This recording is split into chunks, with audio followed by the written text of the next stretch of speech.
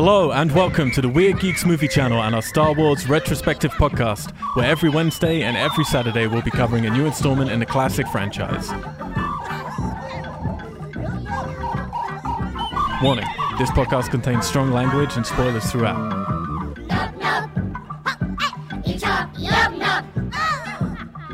Go to WeirdGeeks.com to check out our other podcast series, Twitch streams, contact details, and news on our very own feature films that are currently in production for our publisher, We Are Tessellate. Weird Geeks is not affiliated with any of the rights holders of the films referenced, and no infringement is intended.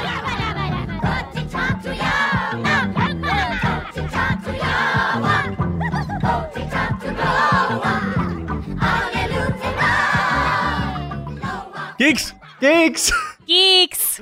Hello and welcome to the Weird Geek Star Wars show where, hang on, I was about to go into a rigmarole of like every Wednesday and every Saturday and blah, blah, blah. Wrong show. Whenever there's a new Star Wars film, we are back. So welcome. We are part of the Weird Geeks crew, which is weirdgeeks.com. You can head over there to listen to all of our podcasts. We do some topical ones and retrospectives, as well as every single Friday we have a horror retrospective. Right now, we're in the middle of Romero's Living Dead, which I'm doing with Christina Masterson, who is doing too many podcasts right now. I'm sorry. And Haruka Abe. But that's not what we're here to discuss right now. We've come back to Star Wars to open the doors as promised, because half a year ago now, guys, was the last time we did one of these, which is fucking scary. Because The Last Jedi had come out. It was Christmas time. We were all ready for that disappointment. I had my first Christmas in LA, which was weird. It's weird, right? A Christmas in LA? Yeah, can't confirm. And what happened? Yeah, we came out and we did a little sort of more of a just first feelings on The Last Jedi, and then Christina had to leave me and Alex just kept talking for another 20 minutes without her there. And then we went and saw it again. Yeah, then we went to see it again. I had very different feelings the second time, and now we're back. This is actually my third viewing of the film, and we're going to be doing it properly. What about you guys? Have you seen it more since, or is this like your second or third times, or what? Second viewing for me. Okay. Yeah, third as there well. Was some like there's like Exorcist music that just what was that? Was that me? Yeah, I think I don't know. It wasn't me. So. I did not play Exorcist music. She's got guilty look on Christina's face.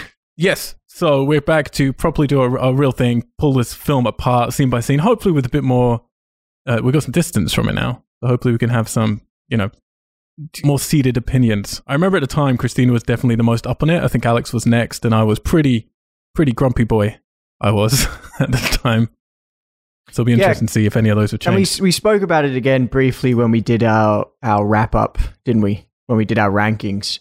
Be interesting to see if it's changed in any of your rankings. That's true. I was feeling a little bit more positive the second time round while still having a lot of the same problems. But yeah, we'll see. So yeah, but before we get into all of that stuff, we like to do with the year that it was, which was only last year, 2017. So Christina, memories. Can you help us reminisce? Yes, I would love to. That is recently passed. We're going to do the top 10, right? Top 10 worldwide grossing films of 2017. Okay, number 10, we have Wonder Woman. Don't remember it. Too long ago. No, that's Thor Ragnarok. Whoops. That's true. Although, actually, now that you say it, I think we talked about this on our topical show, didn't we? When me and Nate nearly stopped talking because we were arguing about Wonder Woman, and then he texted me later, go, "No, you're right. That's terrible." Wonder Woman only got top 10. Yeah. Oh my gosh, that's my phone again. I don't know what that was. I just Googled Wonder Woman just to make sure it was the right one. I think it is from when I was YouTubing the deleted scenes from The Last Jedi. It was so Must good. be. Great timing. So weird. Anyways, I did not know it only got number 10. That sucks. That's pretty good. That doesn't suck. The movie wasn't great. Okay, that's just my opinion. It made me cry. Well, yeah. I mean, does it say much? Okay. Number 9, we got Thor Ragnarok. What is that? Ragnarok? That is the correct usage of the wah. I just rewatched this actually the other day. It's like my 6th viewing of it, I think. Dang, you must have liked it. Yeah, it's a really funny movie. I love the Jeff Goldblum. I love Chris Hemsworth being funny, and I love me some Flight of the Conchords humor New Zealand humor. Ooh, I love Flight of the Conchords humor. Okay. It's the same Maybe director I'll as watch that. Thor. It's the same writer-director, so if you like that stuff, then you'll like Ragnarok. Oh, okay. Number 8. We have Guardians of the Galaxy Volume 2. Wow, we have a lot of comic book stuff. I mean, these are all comic book stuff, right? Yeah. Yes, Wow. they are. Can confirm. Yeah, lots of comic book movies are being made. Don't try and justify it. Everyone's always angry about it, and I'm always standing up for it. Of like, you can't be mad about too many comic book films because there are about 6 a year, and in the Western era, they made 50 Western films in 1 year. Like, there's literally 50. So it's like Hollywood's always worked this way, and 6 is fine. You can ignore 6 films, can't you? If you want to. Sure. But right now, we've already got 3, so let's see how many there are. And number 2, Wolf Warrior 2, which I never even heard of. What? What is that? Wolf Warrior 2? You know it? Someone. No! That is a hack. Someone's thrown that in. Is this the wrong list? No. Let me see. Wolf Warrior. What the I mean, hell? no, this makes perfect sense. It's a Chinese film. Ah. So yeah, that just shows Oh. how big the Chinese box office is, because that affected worldwide, beat out everything else, well, all of those. Wow. And I've never even heard of that movie. That's amazing. We should watch But I it. want to see a warrior that's a wolf. That sounds great. Yeah. We probably have to watch Wolf Warrior 1 first. Yeah, we want to understand what's going Yeah. on. We need a backstory. Okay. Number 6, we have Spider-Man Homecoming. Yay. I love this. I just rewatched this as well the same night as I rewatched Ragnarok. How do you I have rewatched all Homecoming. this time to watch all these movies? I work very late, and then it's 3 a.m. and I can't sleep, and I get very depressed, and then I put something on. But I'm doing like an MCU list right now. So, because I watched so many with Haruka before we went to Infinity War, that I was like, I need to just finish rewatching everything. So I just have Guardians 2 to rewatch, and then we're done. Oh And my then god. My rankings are very, very, very different from how they used to be. And they will all be up on the WeirdGeeks.com website, which is getting revamped soon. Incredible Watch Hulk out. still is obviously your favorite. Please be excited. It's really upsetting, man, because, you know, like me and you, whatever, us. We'd always talk about Incredible Hulk as the only 2 people who appreciate that film. Yeah, And you know what? totally. I remember that. Fucking hate you. And I still do appreciate it. But going back to it, watching it with everything else, that's not a good movie, man. I It's really understand that. not. I understand that. It hurts. The CGI in that movie is so bad now. It's Oh, really boy. painfully bad. Like, it really doesn't work. And what's her name? Who's that lead girl who's Liv the daughter Tyler. of Aerosmith? Yeah, she's terrible. She's really bad. Like, I remember it being really romantic, that film, and I liked all the sweet bits. And then you go back and it's like, she's so insipid. She's like Orlando Bloom. She's a big old wet fish. Are you glad that Ed Norton didn't continue as Bruce Banner? I really am, actually. Like, I like Ed Norton a lot, but he's just a dick, you know? So, and you can kind of, he is a prick, and I'm happy. Mark Ruffalo's such a lovely guy. You can just feel it. Okay, guys, moving on.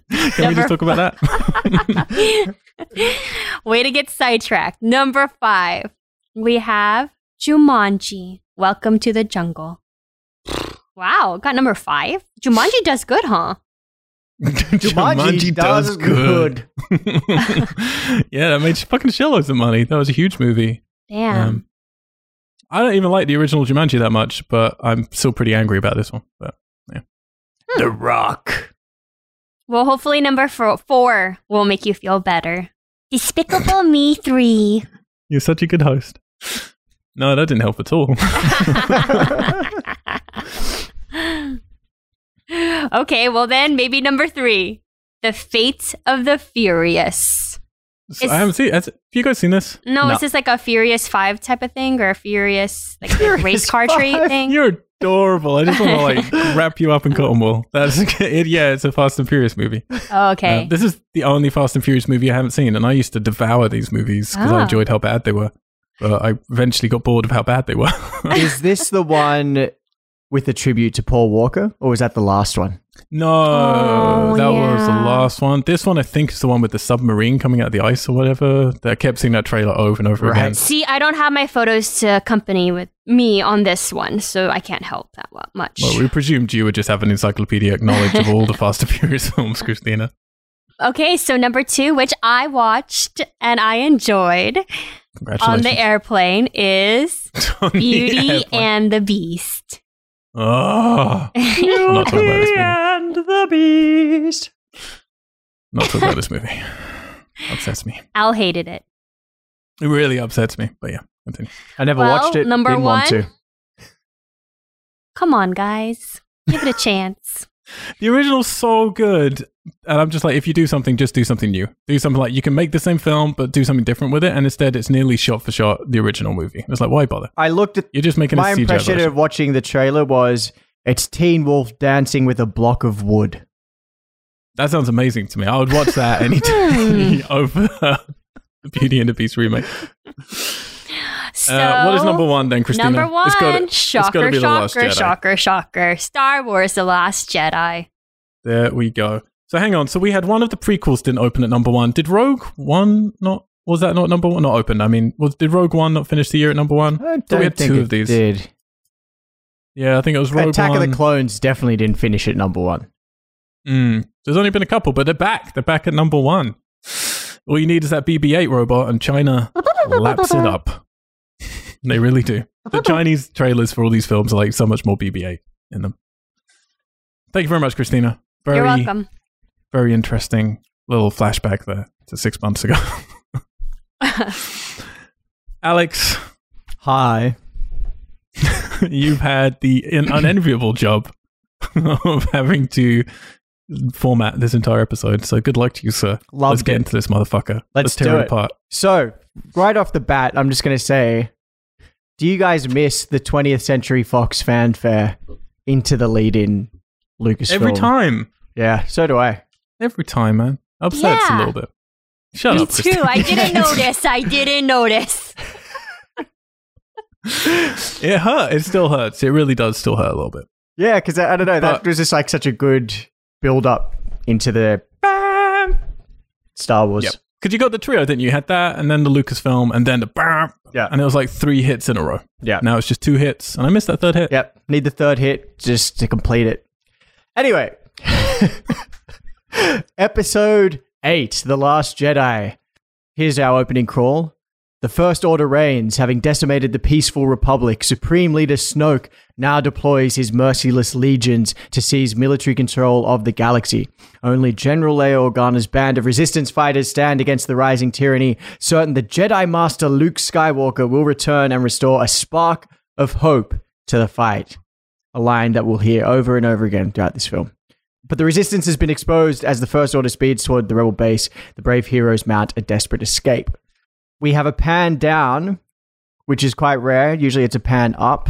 I think... Ooh, controversial. I think the only other film is maybe Revenge of the Sith. I remember we talked about it in some of them. Like, generally it's always a pan up. This pan's down.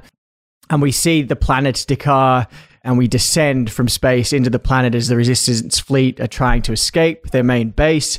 And as they're doing that, the First Order appear out of hyperspace, and we see General Hux, whose eyebrows have grown exponentially larger and thicker and bushier. And I feel like this film, it's not like it's set years after Force Awakens. Like, the timeline, I think, is relatively small. Yeah, it's relatively a few months, short, isn't it? yeah. But his eyebrows have really really bloomed. A real growth spurt for old Huxley. Can I say right off the bat that, when you were reading that opening crawl, I noticed something this time when I was watching the film that I tune out after like 2 sentences of the opening crawls in some Star Wars films. Yeah. And it was interesting as you were reading it that I noticed the same thing happened to me. I don't know what it is about how they word them, but at some point I just sort of stopped listening or reading the crawls in Star Wars films. I had to read it like a few times to really get it. Slowly. For me now, I hear them in the style that they're done in the animation, like the animated series. So it's like, really? That old-timey voice? The First Order reigns! Having decimated the peaceful Republic, Supreme Leader Snoke deploys his merciless legions to seize military control. And I was just like, oh, God. That might help. That might help me stay awake. Yeah. But yeah, I totally get what you mean. Yeah, but right when I saw General Hux, I was like, oh, yeah, this guy. You liked this opening last time, Christina. No, I don't like General Hux, man. All right. I mean, I love this actor. I love Donald Gleason. I think he's a great actor. I still stand by what I said last time. This guy in this film. I don't know how the director's pushing him because I don't think it's all his fault. He wasn't great in Force Awakens, was he? But oh boy. So fucking over the top in it. Here it's just pushed to another level. Like, I feel in Force Awakens, because wasn't the story with him in Force Awakens that he came on board to that project like the day before they did their first table read or something like that? Oh. Like it was really last minute. So I can watch him in Force Awakens and sort of see that there's like a real effort to ground it and make it serious, but maybe there's just that lack of time to prepare perhaps. And and this is just like whatever direction he's been given. It's just like, go. Yeah, it's and time weird. to go watch the first film and go, oh, that didn't work. But no. Instead, it's like, you know what this film needs? More. Just everything I was doing before, let's just do that, but a lot more of it. Yeah. But we did. Can I just also immediately say, like, this opening, because we've all seen the deleted scenes now, to this film? Yeah. So this was not how this movie was meant to open. Oh, Christine hadn't. No, so I did, but you know what? The one that you sent me with the butt grab, it wasn't in my deleted scene compilation. So maybe I saw all of them, but maybe I didn't. We'll get to the butt grab. But this was not how the film was meant to open. It was meant to open with John Boyega, and that pans down to a planet, which then becomes his cryo, whatever it is, his healing canister thing. Mm-hmm. Which I found interesting because, like, when you and I were talking about it, that's how we were like, why doesn't this open with him, like, waking up or something out of that? Like, it felt weird. Yeah. How they did this. And it's like, oh, okay, so you didn't intend it to be like that. And you just, decided, I don't know who, someone probably said, let's get to the action quicker. Because, they're right into it straight away. Right into it. Right into a massive big space battle. For me, the impressions of watching this have not changed from when I first viewed it, in that it feels very much like Revenge of the Sith opening, like heavy CGI space battle. And by Revenge of the Sith, not all of it, obviously, as we've discussed, like the CGI kind of finally got a bit better. And so it feels very heavy in that sense. Like it's all, and I think that deleted scene opening would have been good because it would have just made it a bit sort of, I don't know, grounded it a bit. I agree. It was too much battle for me in the beginning, but it's always kind of like that for me. But I would have really much preferred the deleted scene with Finn. That would have made it a lot more real for me. Yeah, it's interesting, and I'm sure we'll speak through this throughout, with how much stuff of John Boyega's was deleted and how much of the things that we liked about Finn and made him so endearing in the first film, or the first of these new ones, was ultimately cut. And it's like, it sucks. Yeah. It really sucks. But it's great. It's great to be able to see them, because I remember when I first watched this film in the theater, I was disappointed because there wasn't enough Finn stuff. Yeah. So it was interesting to see that they had all of that, but then it was cut. But they didn't use it. You wanted Rian Johnson's original 3-hour edit, which apparently is what he originally submitted to them. I think so. Yeah. So, the General Hux appears and he's under orders from Snoke to destroy the Resistance once and for all with a new huge giant destroyer called the Dreadnought, which appears out of hyperspace. And we see a single X-Wing fighter approach the Dreadnought. Who could it be? It's Poe and BB-8. And then we get this gag that I still really, really don't like, where Poe contacts the bridge of the destroyer that Hux is on and demands that he speaks to Hux on behalf of Leia. And Hux is like, this is General Hux, commander of the First Order, blah, blah, blah. And he's like, yep, still holding for Hux, blah, blah, blah. And it just goes on for way too long. Oh, and Hux is going, I can hear you. Can you hear me? Yeah. Can you hear me? It's like, I've gone back to angry again, guys. I'm sorry. I was really angry that first time. I then softened a bit, sort of wrap up. I'm back to angry. I'd forgotten how much I hate the beginning of this movie. Like, I had hopes of like, you know what, maybe I misjudged it. Maybe on its own terms, no, this is just fucking, it's terrible. It's terrible. And it's like Spaceballs. It really just fucks with the pace. Like it just like grinds everything down, and it's like you lose all this sort of sense of forward momentum because they want to put in this stupid gag that runs for way too long. And they did it a lot in the film. There's loads of stuff where they keep inserting stuff which actually really fucks with the pace. Like really fucks with the pace, and for no real reason. Yeah. Other than, I think that would be funny. Like that's, I guess, Rian Johnson's idea. Okay, so when I first watched it in the movie theater, I thought it was funny and I laughed, and I thought a lot of things in this film were funny when I watched it in the theater, but watching it again now, it didn't hold up as well, the jokes, It was just kind of like, oh. Maybe it was everybody else laughing around me. Maybe it was like peer pressure laugh. Yeah. No, because I did think it was funny in the theater, help. but it's good not atmosphere that on funny. that first viewing can really, really help. Like you Yeah. definitely find something funnier. Like I personally, the beginning of this is so bad that first time I was in the theater packed opening night, everyone was laughing. I was judging everyone around me rather than laughing with them. But there have certainly been films where you laugh in the cinema, but you don't when you're watching it on your own at home later. Like yeah. There was bits watching this through. It made me really notice of like bits where I was like, okay, where there's more dramatic stuff as far as the writing. Where I'm like, I can see that sort of like Rian Johnson has some strength in some of that. And then with the gags and the jokes that edge towards more the Marvel Disney sort of style, that for me, he's just like sometimes way off the mark. So, like dude, man, it just so feels forced so and so just ugh. Nice pun. It feels so Disney. It really does. It just like, and again, I mean, I don't want to like repeat stuff that we said on our first one, but for anyone who hasn't listened to that, because this will become, the version of our podcast, I guess, to listen to. Our last one's irrelevant now. It's such a shame for me. Like, this is Rian Johnson. This is a director who, remember we talked about him in this one, but directed Brick and directed Brothers Bloom and directed Looper, and really interesting films that have a big voice to them. And I do think this film has a voice to it. It just doesn't feel like him in any way that I can tell at all. Yeah, I think it's still crushingly disappointing to me. It's like his Kathleen voice, Kennedy, but he's got a Disney sock shoved in his mouth. He's tied in a garage somewhere. Exactly. with like a big Mickey Mouse cuddly in his mouth. Yes. Did you ever see, this will only be for British listeners, but did you ever see a TV show called Bottom, Alex? That had Rick Mayall. Yeah. Okay, so this was like a huge thing in the early 90s, I want to say, called Bottom. It was like really taboo breaking, like two idiots doing sort of Laurel and Hardy humor almost, but way over the top and grotesque and gross out humor. But it had like this actor, Rick Mayall, who's huge. This guy standing next to Hux here kept bothering me the last two times I saw it, because like he looks really like this guy from Bottom. And it's the guy Adrian Edmondson. Yeah. It's the fucking comedian from that. And I'm like, that tells me so much about the tone of this movie when they're casting actors like him. It's bizarre.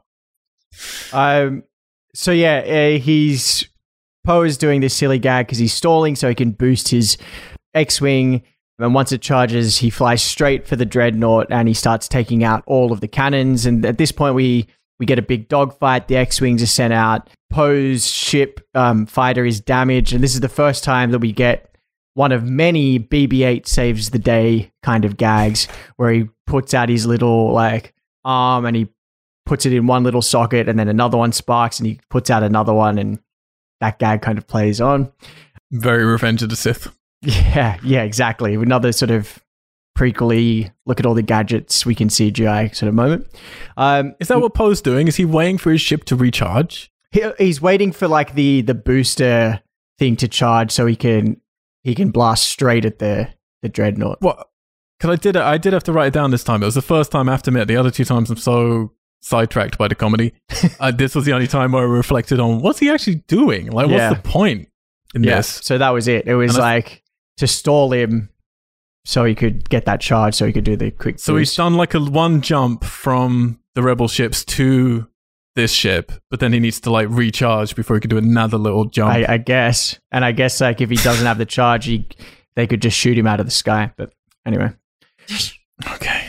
So the Dreadnought at this point fires on the base on Dakar as the last ship escapes, which completes the evacuation. Leia calls for Poe to retreat, but he's a hothead, and we get this a lot throughout this film, and he disobeys orders because he wants to destroy the Dreadnought, and Leia is pissed. And in a moment that I generally found funny because it is a true hark back to the comedy of the originals, 3PO looks at Leia and Leia says, "Wipe that expression off your face, 3PO."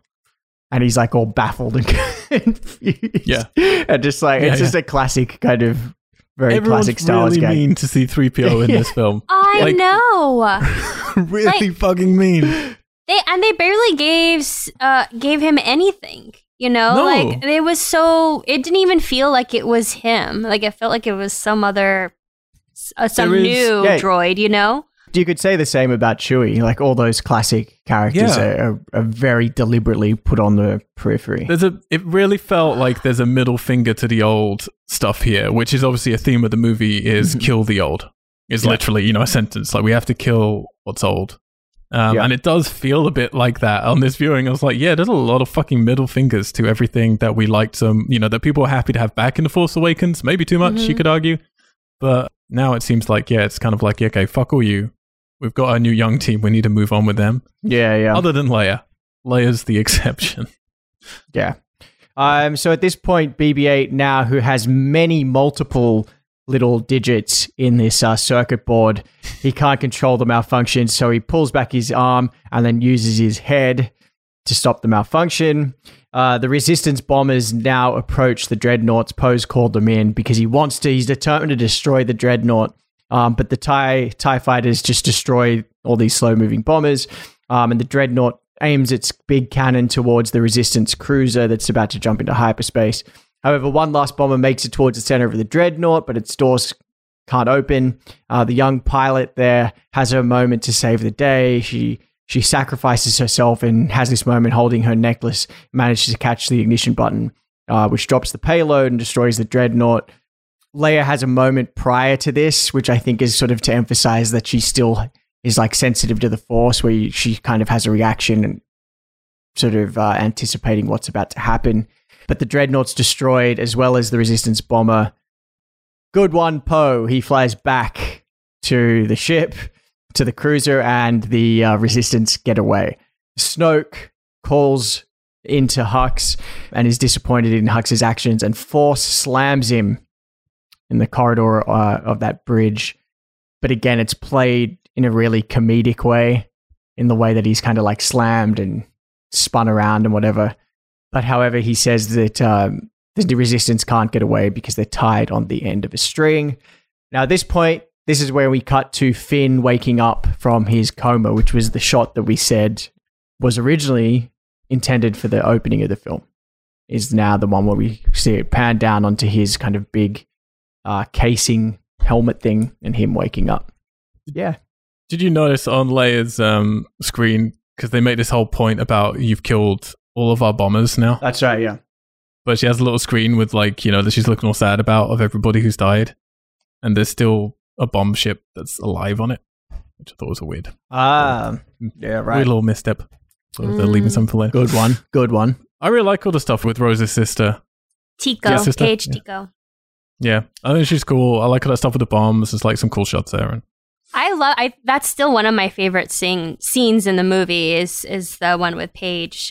I thought it was great in the movie theaters, and I still really enjoyed watching it again. It was just really epic, and it was shot beautifully, I think. Yeah, I feel a little bit of Rian Johnson here. Yeah, no, I really like that bit with Paige too, and it makes me just, again, sort of frustrated with the edit, because if some of that fluff at the start had been cut down, I think that moment could have even been more elevated and more sort of important and weighted and belonging to her instead of like gags and Poe and all that crap. Yeah, this is the thing. They deflate these cool moments. It's like, particularly after the opening crawl, which is quite serious, and you're like, all right, our heroes are on the run. I like all this stuff. I like this setup. Mm-hmm. I do. And I think it's a cool place to come to after The Force Awakens.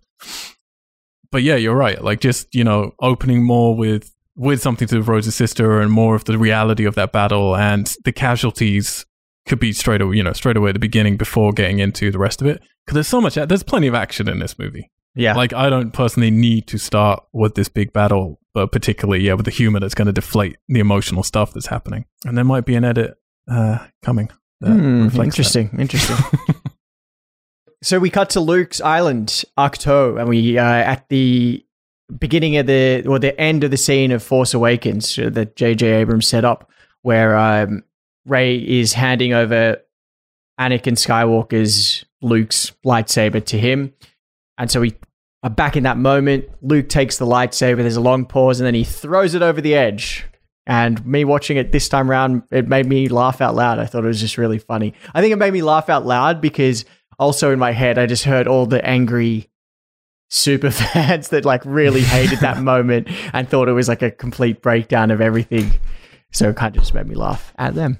I think it's accumulation though. That's the thing. It's like for me, it does still make me angry, but it makes me angry because I don't actually mind that. I like him dismissing the lightsaber, but it's the way it's edited in the music. Like they build it to this big triumphant thing, and you're all in on Rey's face, and then they just cut to him throwing it over his shoulder, and it just feels too over-egged. If you know what I mean? Yeah. But also, I still don't know if I'd mind it if it wasn't for the fact that we just had so many fucking stupid. Like we just had even more stuff, like you're saying with Snoke and Hux. Well, Hux is like, "Oh, I'll take the call in my chambers," and it's like, yeah. It's just too much. It's like if it was less humor, then these moments wouldn't bother me so much. Yep, you know, for sure.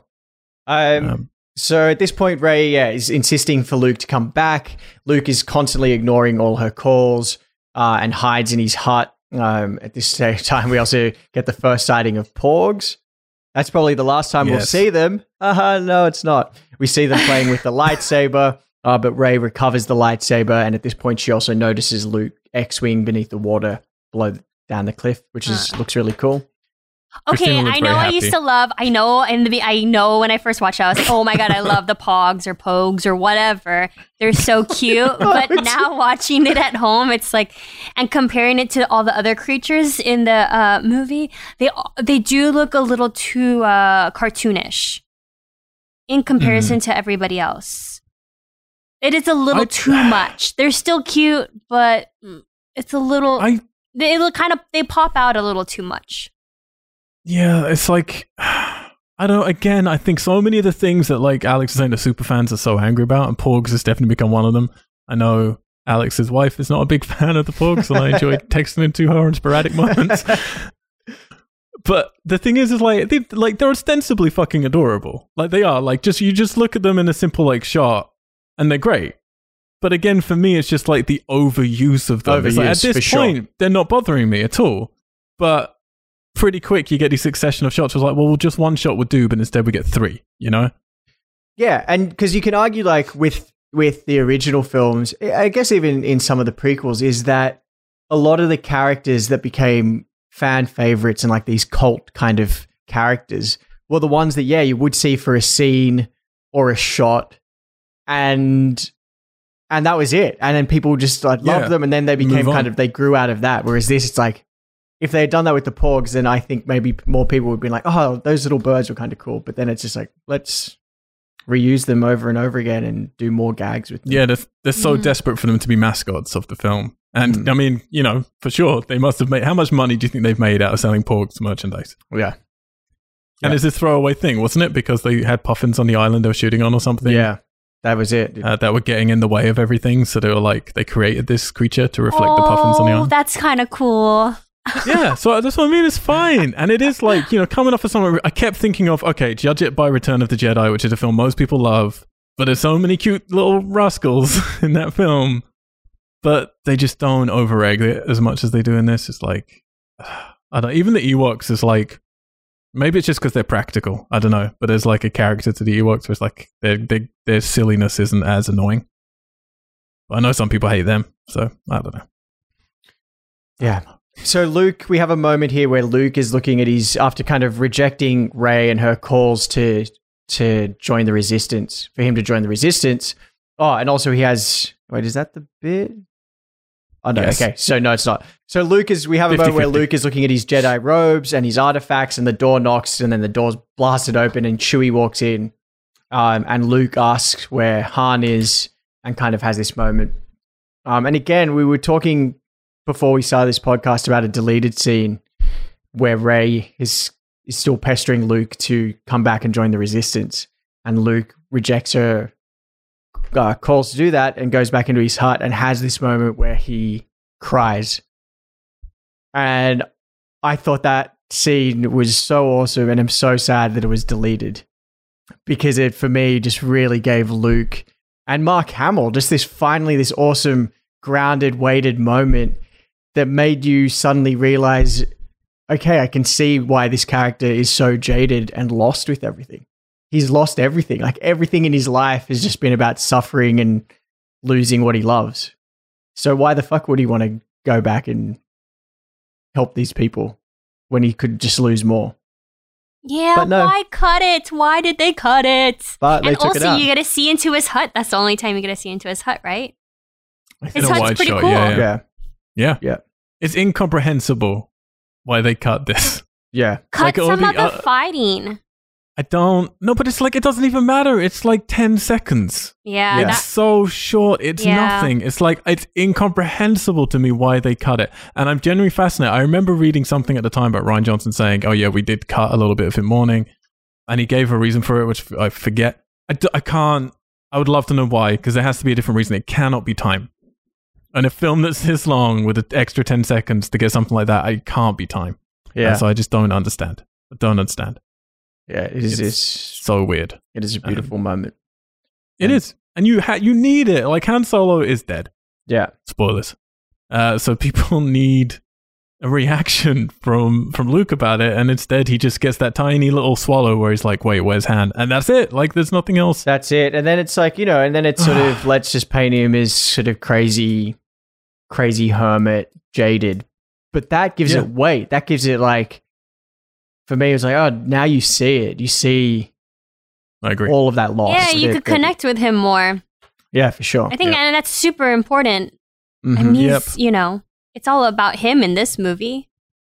Yeah, Well, it's a big thing. He's hope, Oh, very nice. Look at you, the big grin. But then we get Kylo Ren, my favorite character. Yeah, so we cut to Snoke's throne room, which is all red, and he's in his gold bathrobe. And for me, people love this gold bathrobe, man. Like, do you know how many girls I know who want this robe? Like, I know so many girls who are like, where can I get Snoke's gold bathrobe? What? No. For me, the physicality of Andy Serkis as Snoke, and we've talked about it many times before, the physicality of Adam Driver as Kylo Ren is just awesome. Like, their physical performance for both of them. And I just love Snoke's kind of little slouch to the side in that seat. It's just sort of like so lazy and arrogant, and it's really cool. Anyway, at this moment, as we see Kylo Ren entering the throne room, Hux is being praised for pursuing the resistance, and Hux leaves and kind of gives this smug smirk to Kylo. And here I wrote down a line for me where I was talking about before, which highlights, I think, maybe the strength of Rian Johnson's dramatic writing. And this line's, it's almost sort of a little Shakespearean, where Snoke says to Kylo Ren, "You wonder why I keep a rabid cur in such a place of power? A cur's weakness, properly manipulated, can be a sharp tool." Yeah. And it's like, for me, it's like, that's one of maybe the best bits of writing in the franchise. But but then later on, so Snoke has this beautiful Shakespearean sinister line, and then later on, he calls Rey a spunk or something like that. Oh, yeah, absolutely. And it's just like, you got spunk. Yeah, you've got spunk. And it's like, ruined. There's something about anybody saying spunk on film that upsets me. I don't know why. So at this point, Snoke speaks of the raw, untamed power he saw in Ren, but then just goes on to berate him for not fulfilling his potential, and that it was probably a mistake that he got him as his apprentice, and he tells him to take off his ridiculous helmet. And he says that Ren is unbalanced, and that killing his father split him to the core, and that he was bested by a girl that never held a lightsaber, and that if Luke lives, hope lives, and he says, "You're just a child in a mask." And then we cut to Adam Driver having this beautiful angsty emo moment in the elevator where he then destroys his helmet and barges out and says, "Get my ship prepared." Yeah, no more mask for him. I forgot how kind of... I mean, this is a weird, isn't it, contraption just for them to get rid of his mask so that he can have all these emotional Skypes with Rey for the rest of the movie, isn't it? Because, like, why does Snoke suddenly have a problem with how he dresses? Like, it's so weird. Yeah. That he's like, take that ridiculous thing. He looks really fucking cool in that mask. And He says that to him while he's got masked guards all around him. Yeah, doesn't say that to them, does he? I prefer him with mask off and shirt off. I thought that might be. Just kidding. That was a little too much. Yeah, a little too much for that little point in time. But we're going to get to that. We cut back to Ahch-To, where Rey is updating Luke on the First Order's plans and Kylo Ren. Again, she begs Luke for help and for the Jedi Order to return, and Luke rejects the idea. And he says, and here's a line which, again, angered many fans, was he said, "You think I'm going to go in with my laser sword and take down the whole First Order?" And that upset a lot of people because he said laser sword. And they thought that sort of was very un-Jedi-like and was like very much like a middle finger to the franchise as well. I'm seeing right now, so like we're recording this just before I'm about to go to see Solo, and there's so many people on my Twitter feed already fighting. Like there's so much fighting happening. Yeah. Like these films make people so angry. Yeah. That it's like, where's the joy gone with these films? And my problem is like I've seen people standing up for this movie who did 6 months ago. And they're really just saying, look, if everyone can just accept it's never going to live up to your childhood, like original trilogy and what that meant to you and all this stuff, then you can have a lot of fun with these movies. And, you know, regardless of that, what you like and what you don't like, it's like you need to be allowed to not like something if you don't like it. And you need to be allowed to like something if you like it. And all the shades in between. But they get so annoyed about these weird little lines. Yeah, for sure. And it's like, really? Is that the stuff? Yeah. Like we're about to get, you know, some weird sexual milking going. Yeah. going on. That is weird. You know, watching this again, I still really like the choice of Luke's character. To milk that creature. Yeah, the choice to milk the creature. To show the nipples. I still like the choice of making Luke jaded and... what's the word? I've gone blank. But you know what I mean? Like, bearded. I feel that's like a really... In this whole kind of space fantasy franchise, it's a very... grounded and earthly choice to make, that someone is just pissed off and jaded with the hypocrisy of their faith and everything they've invested their energy and time into, that he's just like, I'm done. Like, I can't suffer that hurt anymore. I can't put my belief in something. And that, for me, feels very real. And I think that was like a really cool, ballsy choice to make. And so I'm like still totally on board with it. You know what I wrote down for Luke? What? Sulky, old, jaded surfer dude. That is true. Right? Yeah. Thinking when he's riding his stick and doing fishing. It's like, yeah. Get off my island, man. That's the thing, ostensibly, like, on paper, you tell someone what's going on in this movie and the themes. I've got no problem with any of it. Like, no problem with any of it at all. For me, it's just the particular way they then handle those themes. Yeah. And the big thing I noticed this time that really annoys me is just their inability to follow through. Like, there's no following through on this film on almost anything. And that really annoys me. And this is what I mean when people are arguing about this film. Some people, you just don't like a bold new vision. And other people like, but you're upset with The Force Awakens because it was too safe. Now this is too dangerous. And I stand by what I said last time. I don't think this is dangerous. I think it looks dangerous on the surface, but really, you look at what it's doing and it's very safe. It's playing everything incredibly safe. For sure. And it pisses me off. Yeah. Yeah, it feels like a lot of half choices. Yeah, and I think it's like what you said. Someone said, wouldn't it be cool if this happened? And then someone said, well, that would be cool, but how about you do that, but then you don't do it? Yeah, exactly. That's what it feels like for every decision in this movie. So anyway, Rey ends up following Luke around the island like a bad smell as he does his daily chores. He milks that big thing for the blue milk and does the look, which is still insane. That is absolutely insane that it's in there. And then the animal that he milks, which seemingly to me is of high intelligence, because it turns and looks at Rey almost as if it's been humiliated because this old kook has milked it and drunk its milk in front of them. Oh my God. I can't believe that's still in there. I'll tell you what's wrong. I don't get humiliation from the acting of that big old thing. I get this kind of look of like, yeah. You want to milk me? Look what we do. Look what we do in the privacy of our island. Who the fuck are you?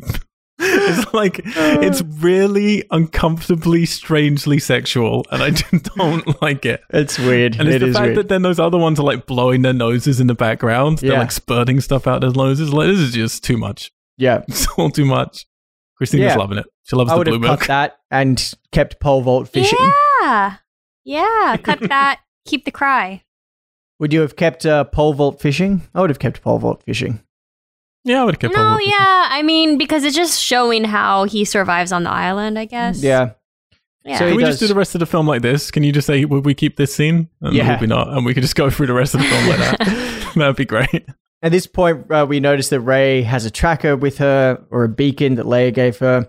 And now Rey starts hearing voices on the island, calling her from a misty part of the island. And Luke notices that Rey has been called. And at this point, she finds the old tree, which holds these sacred Jedi texts. And Luke tells her that it was built over 1,000 generations ago. And Luke tells her that, like him, they're the last of the Jedi religion. And Luke starts to question why Rey's here. And she says something in her is awoken and she's afraid. And okay, just a point about Daisy Ridley. I know, Al, from Force Awakens, you were never a super big fan of her acting. You thought she was well cast. Nice lady, very pretty, looks great in stills. Yeah. I can think act like Keira Knightley. For Force Awakens, I thought she was good. I really liked her in that. In this one, watching it this third time, there's parts where her acting is a little wooden. It's not. There's some real stinking. Yeah, I some really like stinky her acting. still. I kept thinking the whole time, like, am I not going to like her now that I'm watching it again? But she doesn't bother me. I like her. She really bothered me this viewing. Really bothered me. There's some bits where it's just like, and again, Mark Hamill didn't used to be a great actor. He bothered me a bit in the originals. Like, he's definitely outshone, I think, by the other actors in those originals. Yeah. But he's pretty great here. And even like, I don't like Poe as a character, but the actor's good. And like, like everyone's at a pretty good level. And then whenever we come to her, I'm like, yeah, there's some bits where it's just like reading off the page almost. Yeah. I'm like, we're here because you're a nice person and you look really great dressed in that outfit. That's how it feels to me. It doesn't feel like she's embodying it. But you can feel she's really trying, which makes her endearing to me because I can see she really, really wants it. Maybe in a similar way to Mark Hamill in the first film or something. Like, she really wants it. But I'm not believing anything she says pretty much. I believe it, Rey. I believe it. So Luke refuses to train her because of her acting. And that he... I was kidding. We really need you out of this series as quickly as possible, I'm afraid. Luke refuses to train her, and then he says, I came here to die, and the Jedi are to die with him. At this point, we cut back to the Resistance fleet. They exit hyperspace. Poe gets slapped, and he gets demoted by Leia and put in his place. And she said in that Dreadnought attack, there were dead heroes and no leaders. Ouch. That's a good line. Take that, Poe. A good line, yeah. One of Rian Johnson's Get your head out of your cockpit. Get your head out of your cockpit, exactly. At this point, we see Leia's cloaked binary beacon, which is connected to Rey's, which is to help light her way home, she says. Now, at this point, the Resistance is looking for a planet for their new base, but suddenly the First Order catches up with them. Snoke's own ship is there. They were tracked through hyperspeed, previously thought impossible. Well, we learned that it is possible in this film, and there is actually an Easter egg in Rogue One when Jyn Erso is on Scarif looking for the Death Star plan. She's scanning through, and hyperspace tracking or whatever comes up in one of the things. Come on. Before the original trilogy? For real. And so now, it's taken them how long in the Star to make Wars that? canon, what they're saying is that Grand Moff Tarkin had that developing as a plan, but couldn't finish it and get the technology, and that the First Order took it up once. So they've been working on this for like 40 years? Yeah. So, okay, here's another funny bit. They're tracked through light speed, previously thought impossible. Poe has just been demoted and put in his place by Leia.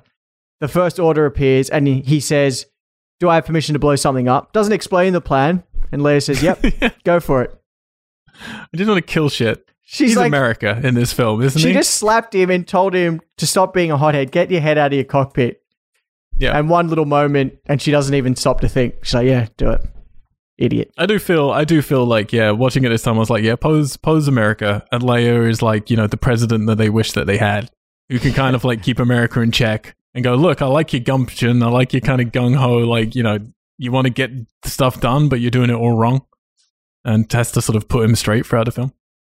That's what I've learned to deal with Poe in this movie, because I really hate him. I really hate him in this film.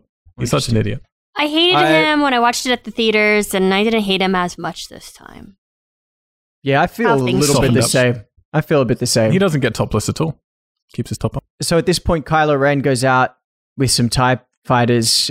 There's a shot of Poe and BB-8 running to the hangar, which I think is a really cool shot. It was in the trailer, which just looks really cool. At this point, Kylo destroys the hangar bay, and they realize that they need to get out of the range of the destroyers, so the fighters will retreat.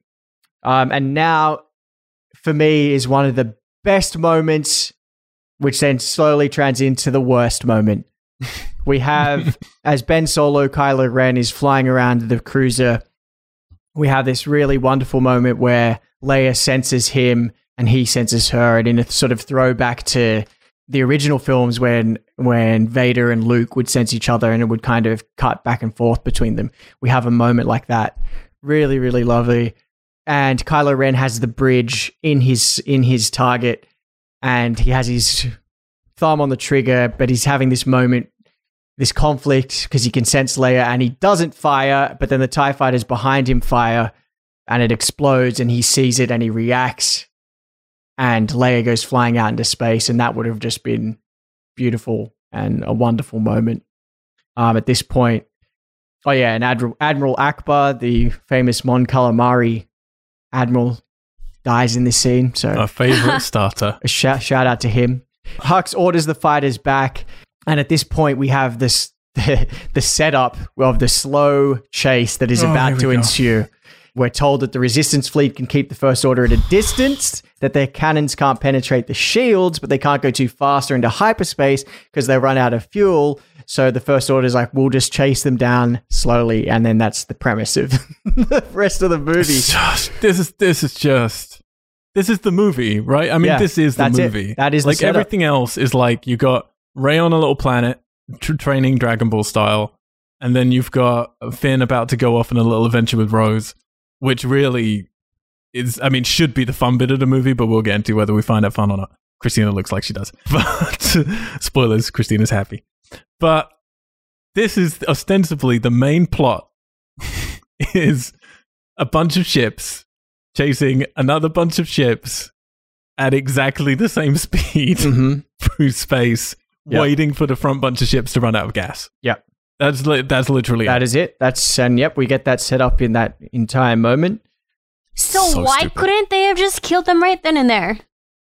Is that because they do the stupid line where they're like, because they put on their thrusters and they go, what type of fighters do they have? Not X-Wing, but TIE fighters. Yeah, they'll be too far for the TIE fighters to go to. But to what? But the cannons can't go fire that far and penetrate their shields. Too far to what, though? Well, they'll be too far to what? Could they never say? To lose, I don't know, connection to the Wi-Fi back at the destroyer. Their Wi-Fi doesn't go that far, so they're going to be, all right, so they are, but then that's why you send people out on missions. That's what rogue units do. That's why you have someone like Kylo Ren who's going to lead a fucking group out into space, and it's not like they can't see them. They can see the ships. They're very big. Yeah. They can get it back, fine. And Kylo Ren literally just destroyed all of their fighters because he destroyed the hangar.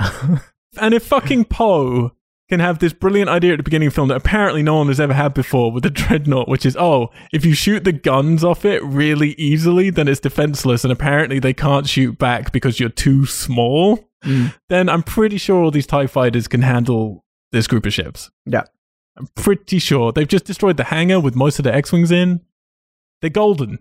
Yeah. But instead, like, no, come back. Let's just follow them. Yeah. So there you go. The story's broken down. So as I was saying, we had this beautiful, wonderful moment between Leia and Kylo Ren. Wonderful moment. And now it's already started its descent into ridiculousness, but it gets it's not worse. over yet.